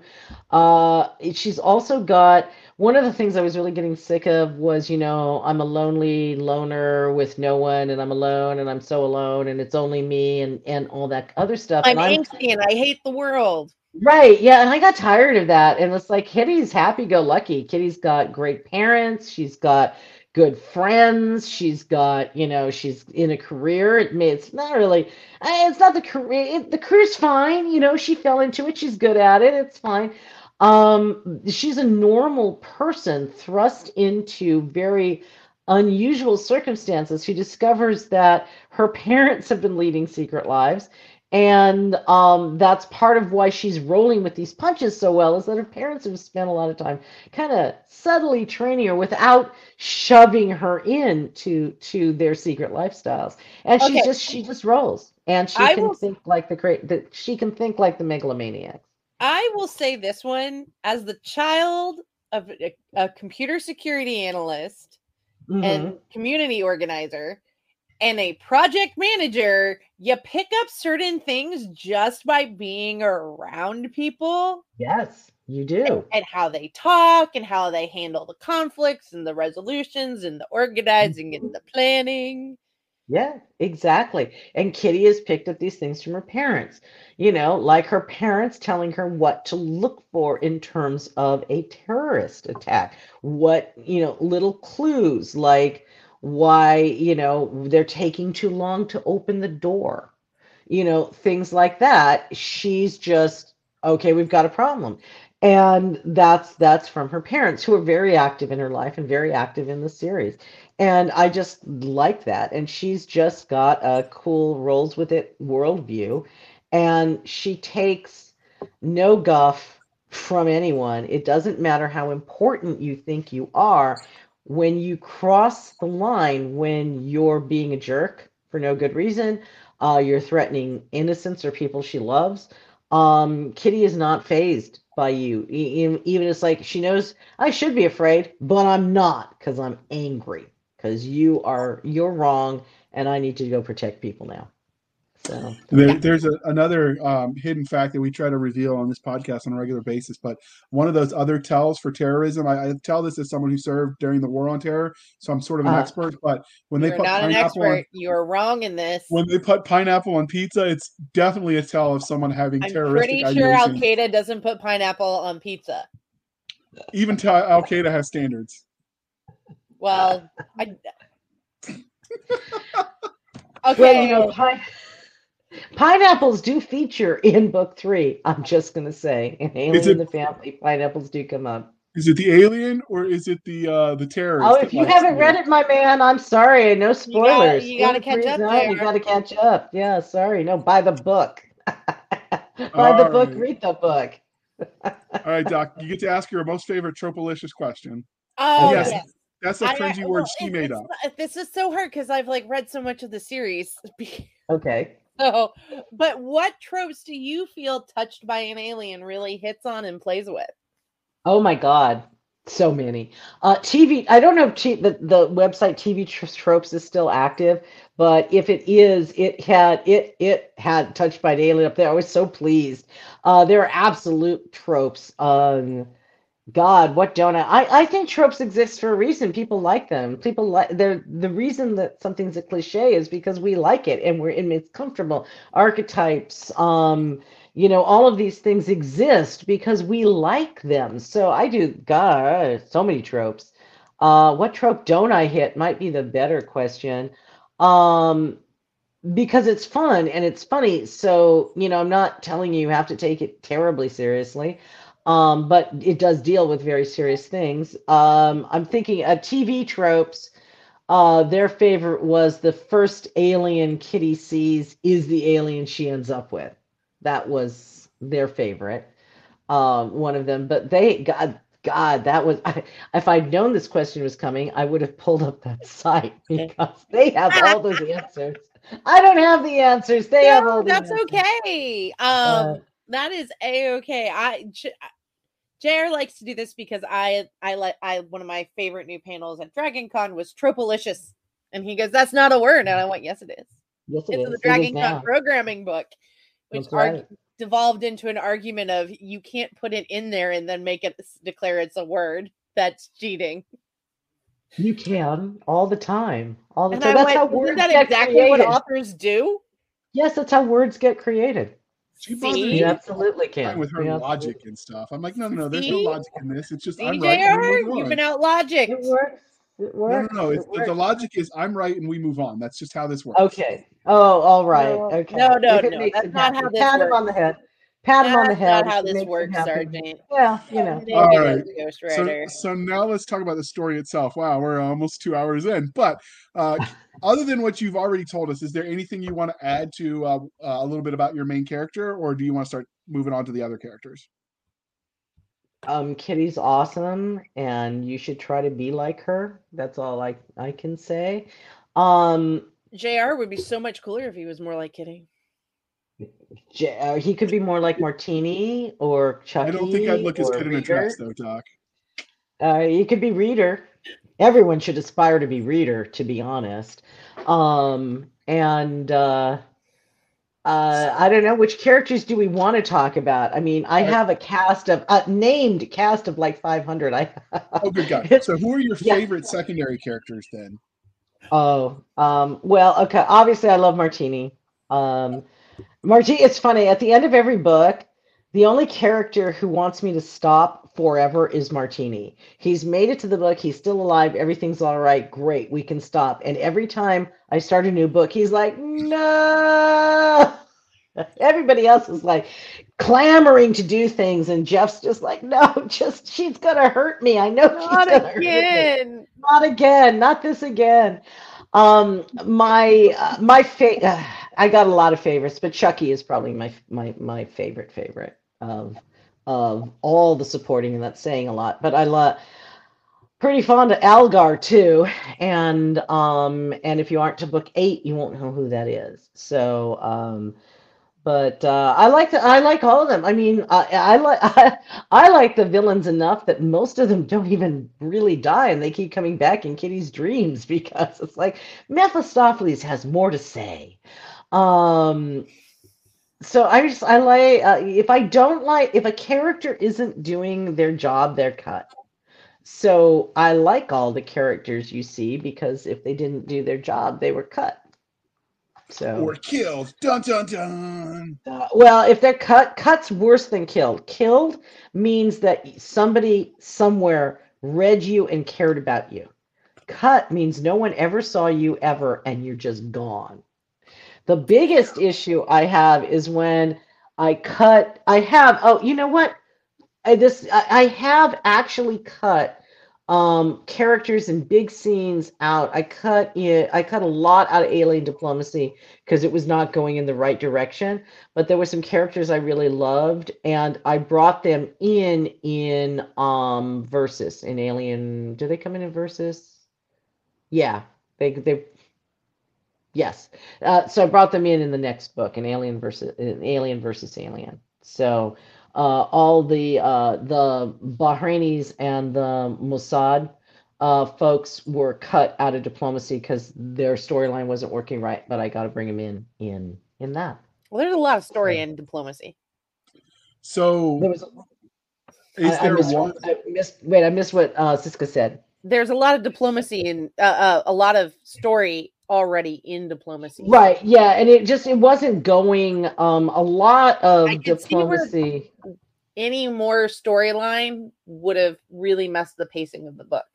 Right, and there were other things. In fact, there actually, as I think about it, now that we're talking about this, I cut a lot of stuff out of Diplomacy that I used later in the series. So that of all of them had a lot of stuff cut out that got used later, where characters got brought in later, a scene got rearranged and brought in later in the series because there was just it. Not only was it too much, but it was going in the wrong direction. It wasn't taking the story where it needed to go, wasn't taking the characters where they needed to go. But by cutting that stuff, saving it and using it later, I got to bring in characters I really liked. This time going in the correct direction. All right. Speaking of characters you really like, Yeah. does this universe have its overarching villain, or is each book its own villain? Tell us about the bad guys. There is an overarching villain that you, the reader, don't even know exists until about book 7, and that's the Mastermind. And then there are overarching themes where you like Paraguay gets mentioned in book 1, and then you see a little more about Paraguay in book 2, but Paraguay doesn't come to full fruition really until books 5 and 6. So the whole Paraguay line, the stuff that's starting there doesn't come in till full fruition, and by that point, they are going down to the Mastermind, and then we have the Tinkerer, and we have the Shadow. We have a few others. So as one super villain, master villain gets taken care of, others emerge. So I mean, it's a long series, so you can have the same guy over and over again, but if your people are never successful, what's what's the point? So they have to take care of some of the baddies, and new baddies crop up, kind of like life. So, So but the villains are fun. Hmm. if your characters knew who you were and they met you like in a back alley, Marietta Square, something like that, how do you Uh, think you would fare? Chucky would ask me why I let an alien steal his girl, because that's what he asks me every time we talk, first, and then he goes on to other things. Kitty and Rita would love me. Jeff would beg me to stop hurting him, and Christopher would beg for his life. So, Jeff would be yelling, "No, mommy, no." no, mommy, no. It's like, please stop hurting me. I will do anything. Please, please, please. Can the series end now? No, it can't. Please, please. Right. So, yeah, and Christopher would be begging for his life because I'd have killed him off in book 4, but I was not allowed to. He has crawled his way back. He's crawled his way back into my esteem, but he really had to work at it. So, so yeah. So beyond that, there's several villains. The ones around the mastermind. They would try to get rid of me because they were happier when they were getting to do stuff before I figured out what they were up to. Well, So, they're the no, villains, I'm not good. so Right, yeah, yeah, no. Kitty'd be like, we'd just be hanging. So, you'd have and some great food, great drink, and some banging music. yeah, yeah. Well, no alcohol, because the aliens can't drink it. So Oh yeah, I no could Do have they alcohol. have their alcohol. own version of alcohol? No, no, they are deadly allergic to it. They How Yes. boring. cannot. Yeah, Now no, they not might really. actually. Well, we'll move on then. They So they finally, manage to not be boring in other ways. What they make up for in not drinking, what they have to compensate is being great in bed. She went there. I love this woman. okay. So finally, what can you tell us about the universe? In most series, the world where the story is told is as much a character as the protagonist and antagonist. So can you give us a hint of what we can expect? It's a multiverse. So, in the first place, when the series starts, you will think that Kitty is in your version of Earth, and you're wrong. And you find out there's a multiverse in book 3. It's confirmed in book 4. It's talked about, and then book 10, Universal Alien. Kitty does a universe switch, and you get to go to the world that's a lot more accurately like ours, and then see everything in book 17, which is the one that I swear to God will be done soon. Kitty and several others have been snapped into the steampunk universe, and so they're having to deal with stuff there. So I can send people anywhere I want and bring them in from everywhere and anywhere, and that's part of the fun of writing a multiverse. And part of the fun is that no one knew it, but me knew it was a multiverse in book 1. So So when you say uh, multiverse, most of the time that generally implies shared universe, but you write these all by yourself, correct? no Like you're not. no, a multiverse is there are think of it as like DC's New 52. There are 52 universes, and Okay. there's a Superman in every one, and we're in a multiverse, only there's way more than 52. So But yeah, hers this is is special. multiverse is not shared universe. Yeah. Okay. Yeah, because hers is special. Because then I do remember that she's the only that it's the only universe in where they fell in love. Yes, the only universe, well, that she's seen since the last time she's looked at it. But yes, the only universe when Kitty sees the universe wheel for the first time, there's only one universe where she and Jeff meet and know each other and fall in love, and it's this one. So yes, so they are in a rare chance, which is why we're following this kitty versus some of the other kitties. So I when I read that, I loved that scene. yeah, That was yeah. really one of my favorites. Oh, thank you. Thank you. I like the universe wheel. The universe wheel is I think it's very interesting because I can throw them anywhere I want at any time I want with that, and it opens up a whole mess of things I can do. So, and I've kind of teased some of those things in Kitty when she's going through and describing. If she's described a universe, there's a very good chance she's going to go there at some point, whether it's in a novel or in a short story. Neat. Okay. All right. Next question's at you, Doc. Don't mess it up. So everybody has their own internally consistent rules of technology. This is technology, not magic, because you don't have any magic in this universe, do you? No, Okay. no. Everything that's happening is scientifically based, but under the Clark rule that any Oh yeah. sufficiently advanced technology appears as magic. So everything Algar does appears magical, but he's not a magical being. So what kind of tech can we expect to see when we're reading this book? Well, you're seeing a lot of the tech that we take for granted the aliens have brought with them or created here. You will see a cloning machine, actually several different kinds of cloning throughout the course of the series. You'll see different tech, obviously, in the steampunk universe when you're there. The tech is more low tech in Universal, except for the stuff that they find that the lone alien on the planet in that universe has been creating. So there's some very cool tech, like the high speed, almost the speeders from Return of the Jedi, only different, more like a bicycle and things like that. So most of the tech is stuff that exists or could obviously logically exist here in this world because Kitty's universe may not be our exact universe, but it's close. It's a lot closer than say the steampunk universe is. So it's very close to this one. There's not a lot of degrees of separation in from the wheel versus, if you think of it the way I've described it, the multiverse is that wheel going around as new slides add in.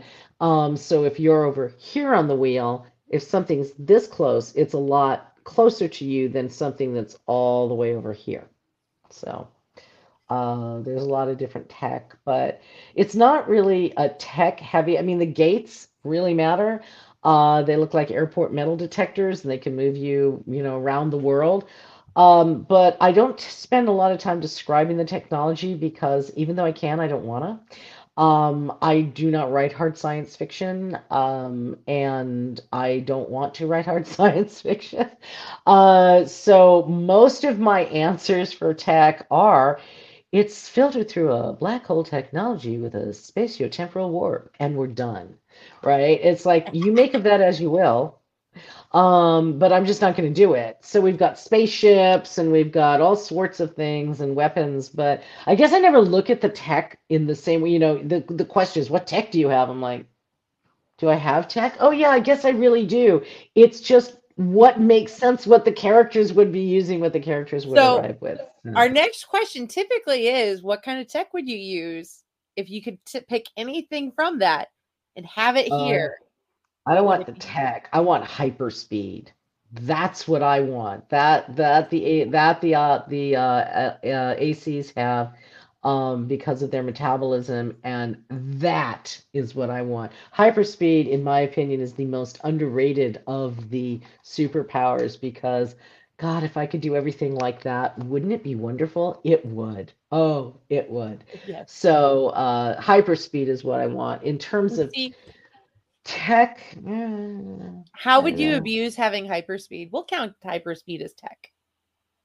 Yeah, it's really not. It's a natural really thing. Bio, but it's a biological thing.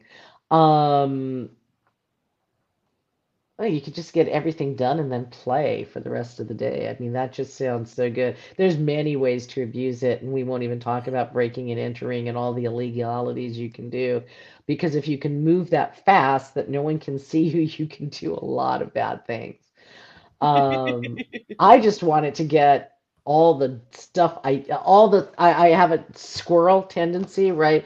I would just like hyperspeed. It wouldn't matter if I was squirreling, everything would still get done in like an hour, and then I could actually have the rest of the time back versus, oh, I've got to do that laundry, you know. Yeah. So No, totally get that one. yeah. So As a person tech who has wise, their bed is full of laundry right now, I totally get that. yeah, right. Yeah, no, we're not going to talk about the piles of laundry all over the house right now.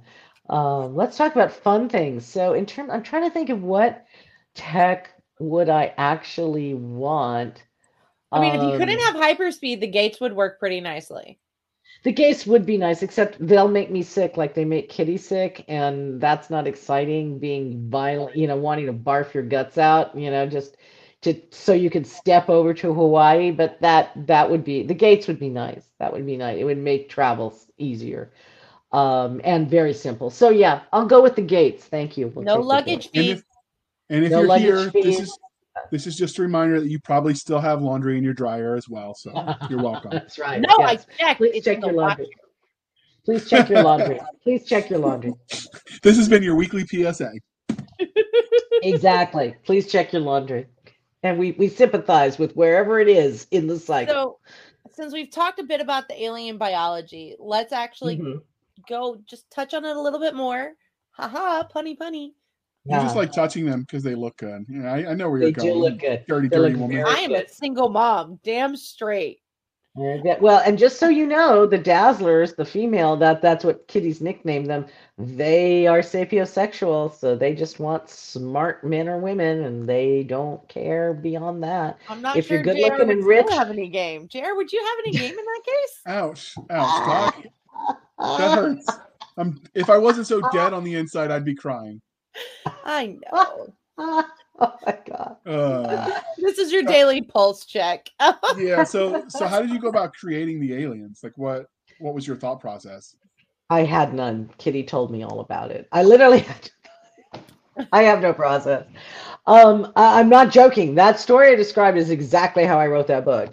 The names are the names they told me. I didn't make up the names. Now I have to make up the names. Names are hard. It was awesome when the characters told me their names, but everybody can't be named James, Charles, and Tim, though they try. So it's like, oh my God. So names are really, really hard. But in the first book, every character told me what their names were. Every character told me what they actually were. So when Martini says about Christopher, he's gay, and Christopher's like, no, I'm not. And then he says, Reader, he's gay, and Reader's like, well, I actually am, right? I don't know this until the characters tell me. So everything that happened is as it was as new for you as it was for me when I was writing it. So Jeff was as Kitty described him. I see him in my mind. Um, and the of all the covers that Dan or Lindsay have done, the cover for Alien Collective captured what Martini looks like perfectly, except that you can't see it on the book cover because it got mostly cut off. I have prints of all my covers, and you can see it because the way Dan does do the prints, it curves so you can see it going around. And so I'm like, wow, that is exactly what he looks like. This is perfect. And no one but me and Dan gets to know what that is. It's very close though. That's it. How- I'm bringing you dessert. I'm coming and seeing this print. Absolutely, absolutely. And you wouldn't even have to bring dessert, but if you are, bonus. I like Bonus. it's cranberry season. My favorite pie is cranberry apple. Oh, that sounds delicious. When can you come over? We Not just want you, huh? just for the dear listeners concerned about this somewhat schizophrenic process, we promise she's on only the best happy pills, and she's got a good shrink. So don't worry, we've got her covered. He must be But, Well, talking. she and I live in the same town, so you can come over, and especially if you're bringing cranberry apple pie. No, How I was soon talking can about you get here? I was Oh, trying to oh, be me. funny about your process where the fictional characters tell you what other fictional characters look They like. do. They do. That's how it works. And I will tell you that authors that I am hugely suspicious of any author that says the characters don't talk to them. I'm like, really? I would say the Master Harper of Pern, which is one of my favorite Pern books, actually was entirely because the main character kept and Anne actually said he was harassing me. Yes. Oh my God. Oh, speaking of harassing, okay, I've got to talk. The pushiest character I've ever written in my life, Benjamin Siler.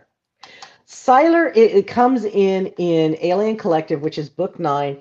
He is not even originally given a name. His only job was to lock Kitty and Prince out of that embassy and then be suspicious, give him some clues, and die.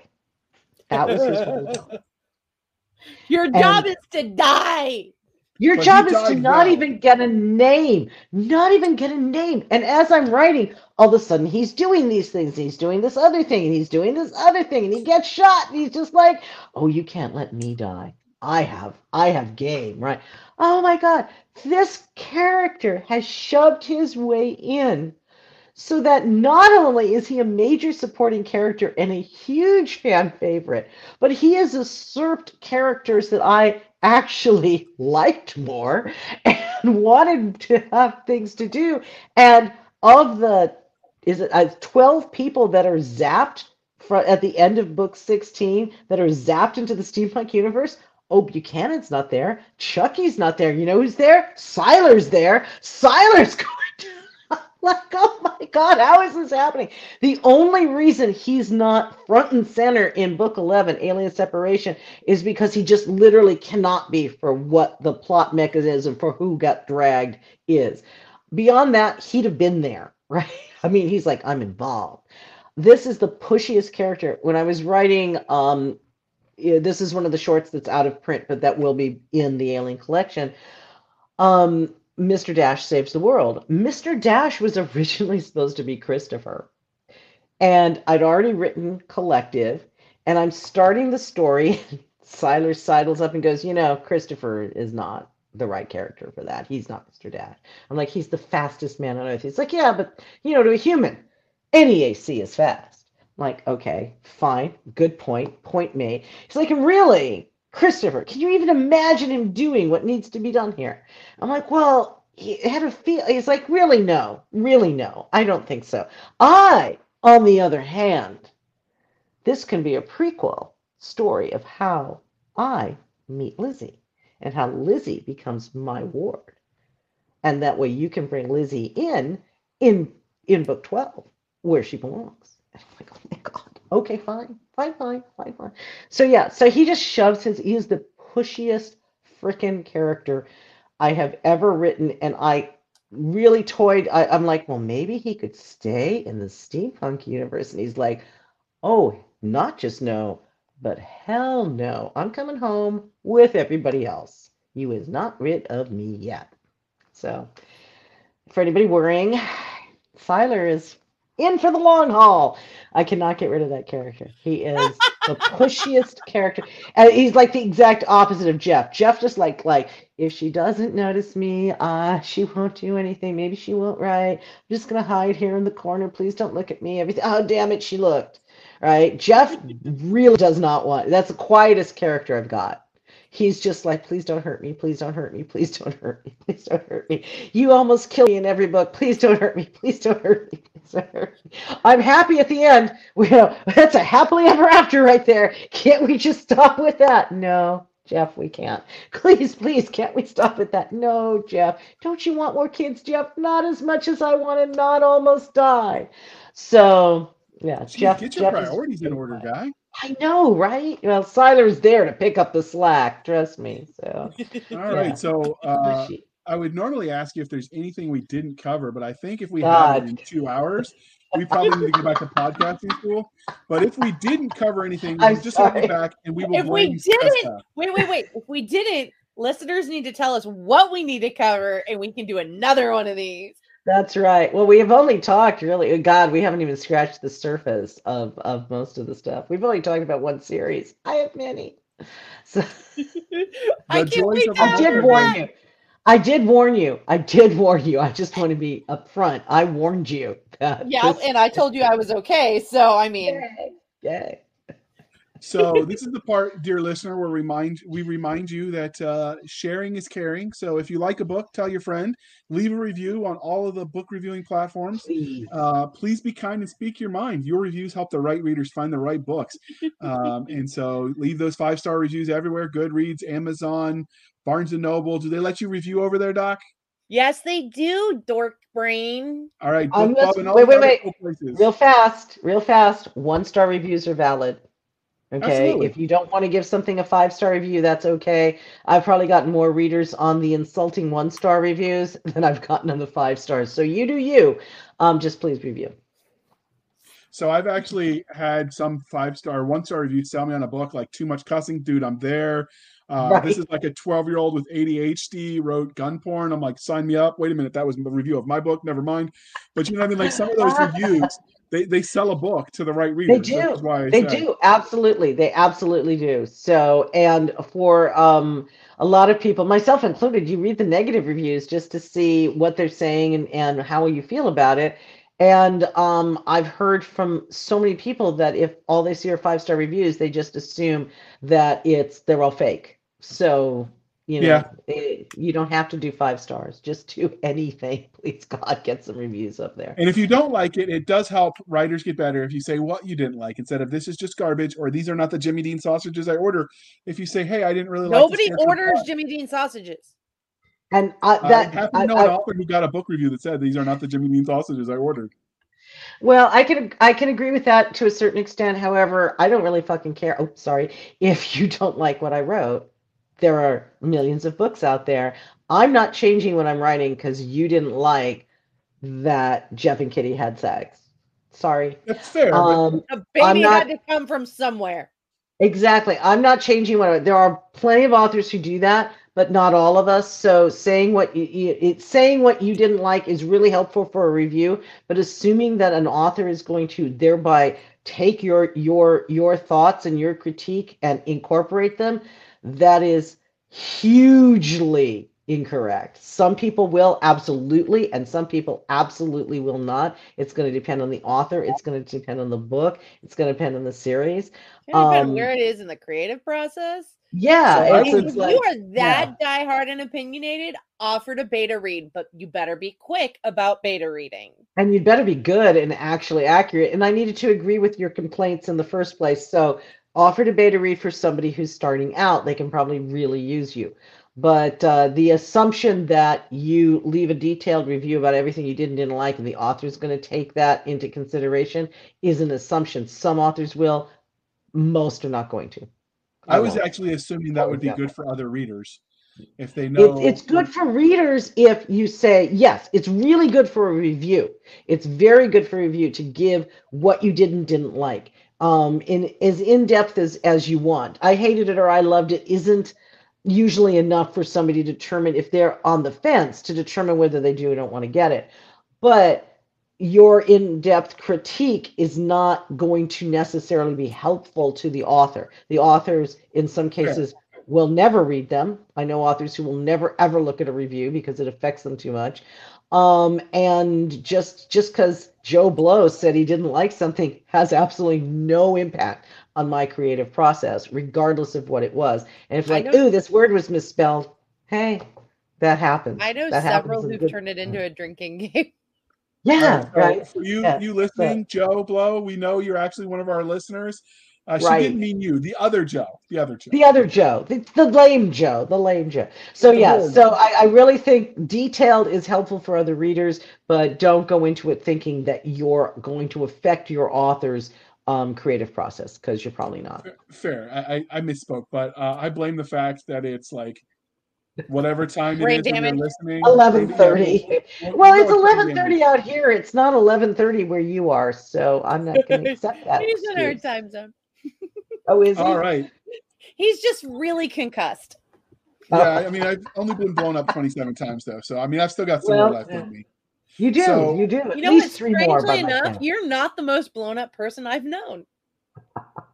Yeah, I've met worse. I volunteer at the quadriplegic ward at the VA, so you're right. There's always someone who's got it worse. There So as we bring this puppy to a close, Jenny, can you tell listeners how they can find you? And as usual, all the links will be in the show notes. Okay, great. My website, www.jennykoch.com. I'm on Facebook far much more than I should be, and I have just as myself and Ginny Koch author, Hairspray and Rock and Roll, author of the Alien Catherine Kitty Cat series, which is not a page I made, but a page I had to claim really quickly before some weirdo did. I'm on Twitter as at Ginny Koch, no spaces, and I'm on Pinterest, and I love Pinterest jokes. So if you have some, please feel free to send them. It looks like I'm on Instagram, but I'm really not. So please don't message me because I'll never see it. And that's about it for the social medias. So All right. Pinterest is how I'm ADHD, and I once described it to somebody who didn't know what was a very big Pinterest person. I had no clue how to understand ADHD, and I went, it's like the pictorial representation of ADHD. Yeah. Yes. Okay. Yes. Yes, it is. And I love it. It's okay. It's Lots of okay, good but it recipes is there. definitely like That is exactly it. And I think that's why I love it. Because I can just over anything, anytime. I'm very careful. I go on Pinterest about once a month. Because once I'm there, it's this massive time suck, and I look up and 8 hours are gone, and I'm like, wow, what did I do? the pictorial representation of ADHD. Yeah. All right. Speaking of ADHD, let's get back on track, Doc. You can follow us on our website at anchor.fm/blasters and tech blades, anchor.fm/blasters and blades. We're on the Twitters at SF_fantasy_show, Sierra Foxtrot _fantasy_show. You can email us at blastersandbladespodcast@gmail.com. Again, blastersandbladespodcast@gmail.com. We have a Facebook group where all the shenanigans happen. It's facebook.com/groups/Blasters and Blades Podcast. Again, /groups/Blasters and Blades Podcast. That's where Seska and I go to bicker like a bunch of 12-year-olds. I win though, so it's totally okay. You won? When did you win? Whenever I say I won. So you could support the There, show. delusion. Only delusions work like that. Whatever. You can support the show at anchor.fm/blasters tech blades. We're a reoccurring subscription model like on Patreon, or you can do a one-time donation over there on buymeacoffee.com/author J.R. Handley. Again, buymeacoffee.com/author J.R. Handley. And be sure to put in the comment section that it's for the podcast. We will keep the lights on, the show going, and Doc Seska and Nick Garber duly intoxicated. They will drink until their liver surrenders. Never surrender. That's the answer we expect from you. Nobody likes a quitter. Nobody likes a quitter. Right. Bring it home. Put Or the she wine doesn't down listen. for long enough to do this. Come on. But you I got love this the guy. wine. It loves me back. Thank you for spending some of your precious time with us, or a lot of your precious time with us. A lot been a tonight. blast. Sorry. Oh, no. You trust me. You are amazing and glorious, and I can't wait to have you back. For the absentee Nick Garber, who totally is going to be bummed out because he missed a great show, J.R. Handley, who has to steer this train. I'm Seska. This was a Blasters and Blades podcast. We'll be back next time to indulge our love of nerd culture, cheesy jokes, picking on JR, and of course, seeing what mischief we get up to next. And not putting pineapple on pizza.